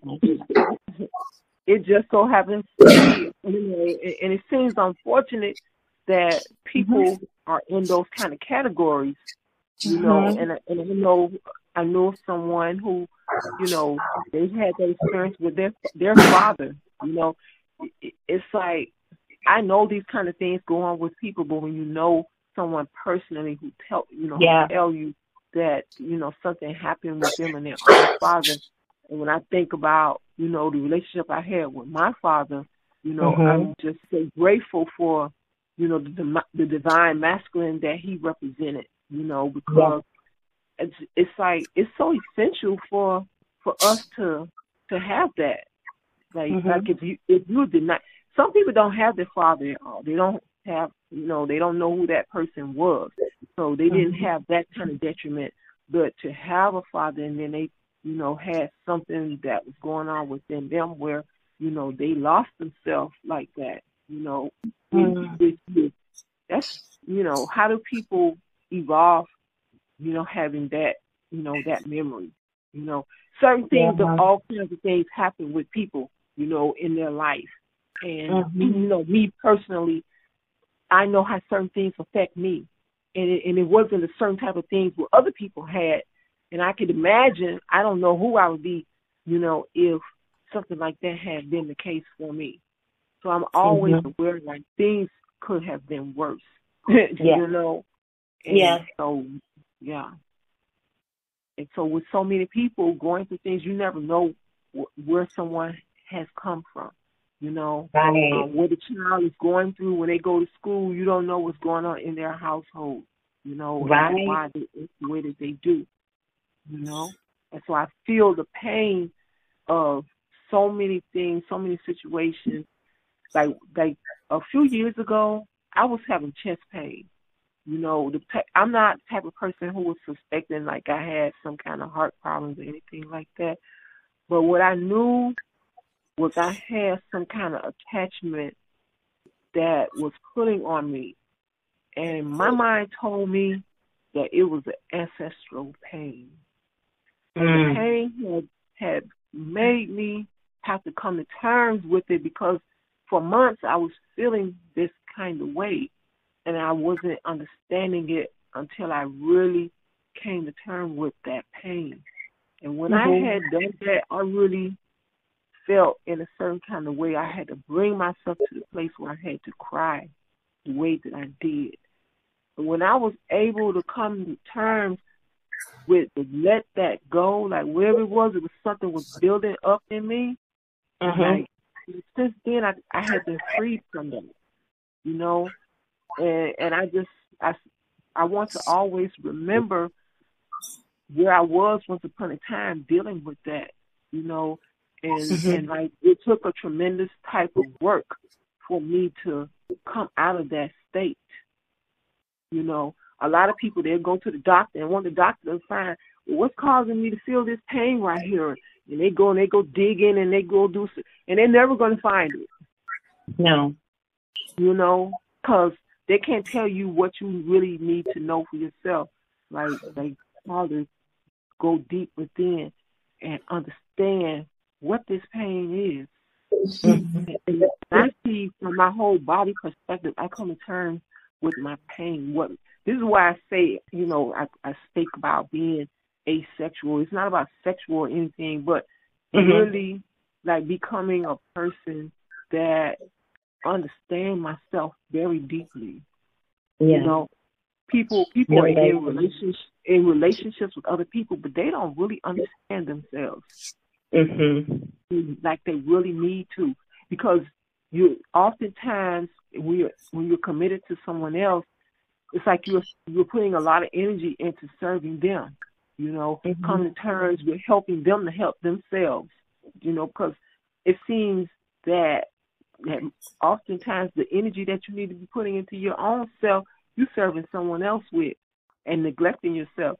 The sister who was on, we were having a discussion about this last night, and so it's like oftentimes people have to stop and see this is what they're doing in order to, make the proper assessment for themselves and start treating themselves the way that they need to treat themselves. Yeah. That's so true. That's so important. And I think, now I ain't going to say I think, I know that if every individual took the time to do the self-work, we'd be a whole lot better off. There would be a change. Because it's important to know thyself. It's so important to do that. It's really critical. Right. And when I can help to heal myself, I can contribute to someone else helping them to heal themselves. Because if we're all hurt and injured, we can't do nothing to help serve one another. Right. I mean, we barely. Right. Yes. But we also have to overcome our collective pain, because we still hold on to stuff. Other people have dealt with pain, and they've they dealt with, okay, it's a reality, we experience this, okay, it's still time to move on. But for Black Americans in particular, we seem to we want to hold on to it. It's funny about that, though, when we say holding on, because is that a psychosis to hold on to pain? Like, what Or makes is it that this we're pain constantly being that triggered? I think yes. I think that we're holding on to it because there are things that are happening in society that trigger those memories. Yes, It's in you're our being faith. haunted by the past, right? And I see Yeah. that So happening with then that's myself. I why. really sit to myself. Yeah. Yeah. Mhm. Because it's not my intention to hold on to that. I know it's important to let go. But I see certain things can come up, it arise to take me back and relive it. Yeah. That's the part. Mhm. Yeah.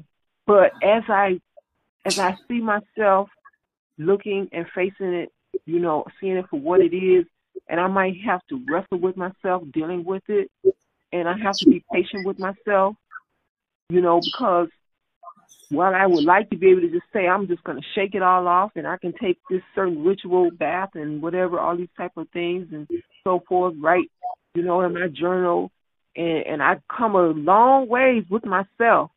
But then I can get down the line and something can show me, like, you know, you're right back to the drawing board. And it's like, how can that be? All this work I've done. Mhm. Mhm. You know? Well, keep on doing it because that's what it's about. Each of us having our own individual journey. Yeah. Because Right. each of us are stars. We are a star. Exactly. Substance of the universe, I think. Yeah, we have to reclaim our self-autonomy. Right. Become self-guided and self-directed again, which means that we need to lean on our own intuition about things because we have it. And that's one of the things that amazes me. I've talked to different people, and especially some of my brothers and sisters that are in the church, but they have these abilities, the foresight about things, but they won't give themselves credit. They give it to another entity. Mm. But it's really them. They don't understand that you're in a spirit, that the fractal side of you, you are soul and spirit. And so that spirit is going to talk to you and let you know things really in the background. I don't know who it is. I don't know.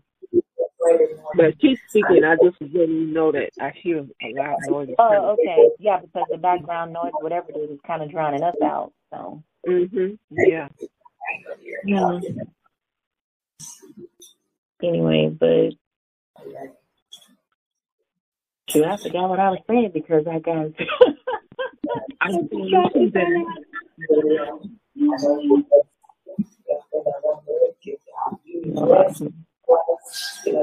We covered quite a bit of subject matter here. I'm sure there's more to come.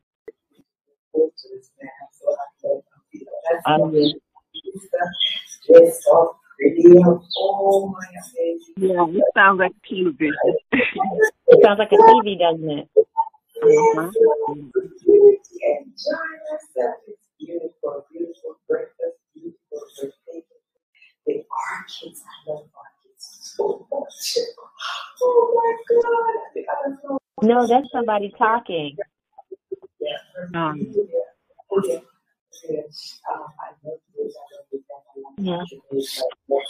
Well, sis, Florida sister,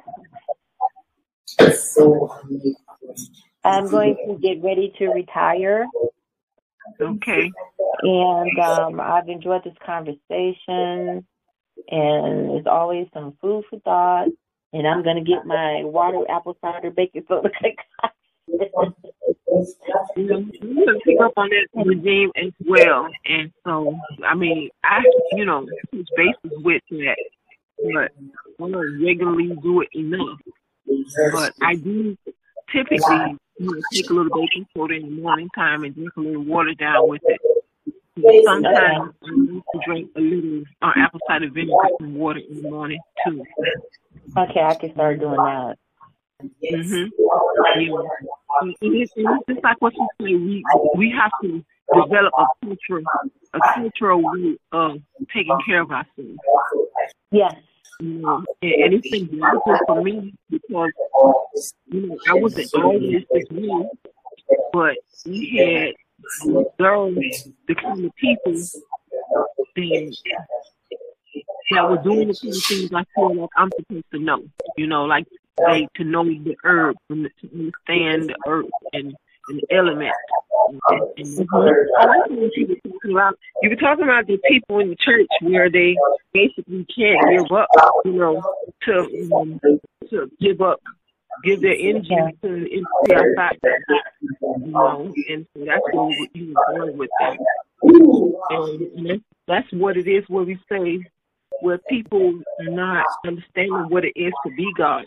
Like, you know, the scriptures say ye are gods, but yet is more or less wanting to be like sheep, you know, want to be shepherded. I'm sorry, I can't even hear you because the background noise, right, it kind of makes you sound choppy, and I want to hear you, but I'm not able to do that. So I'm going to give it a time. I guess that's the time for me to get off. Exactly, and so it's just too much. It goes against the grain too much. So I want to hear you and listen to you, but it seems like the volume has gotten actually louder. Right. And I don't understand that, because if I come online and I hear people talking, I put myself on mute. So that, Okay. Well, just out of respect for the line. But again, I enjoyed talking to you. I look forward to conversing with you again. You have okay, so are you on the Eastern time, Standard Time? Because I'm in Central. I'm Eastern. I'm in, yes, Eastern. Oh, so you in the future. I'm still in the past. Oh, okay. Oh, wait a minute. So it's got to be 2 o'clock? Going on 2 o'clock there? Right now, let's see what time it is. It's, it's going on 2 o'clock. Okay, it's going on 1 o'clock here. 12:59. Yeah. Okay, I should be in bed. But anyway, I enjoy it. It's been great. Thank you. And I look forward to talking to you on the next time on the line. Have a good evening. Peace. Thank you. Peace. For you and put something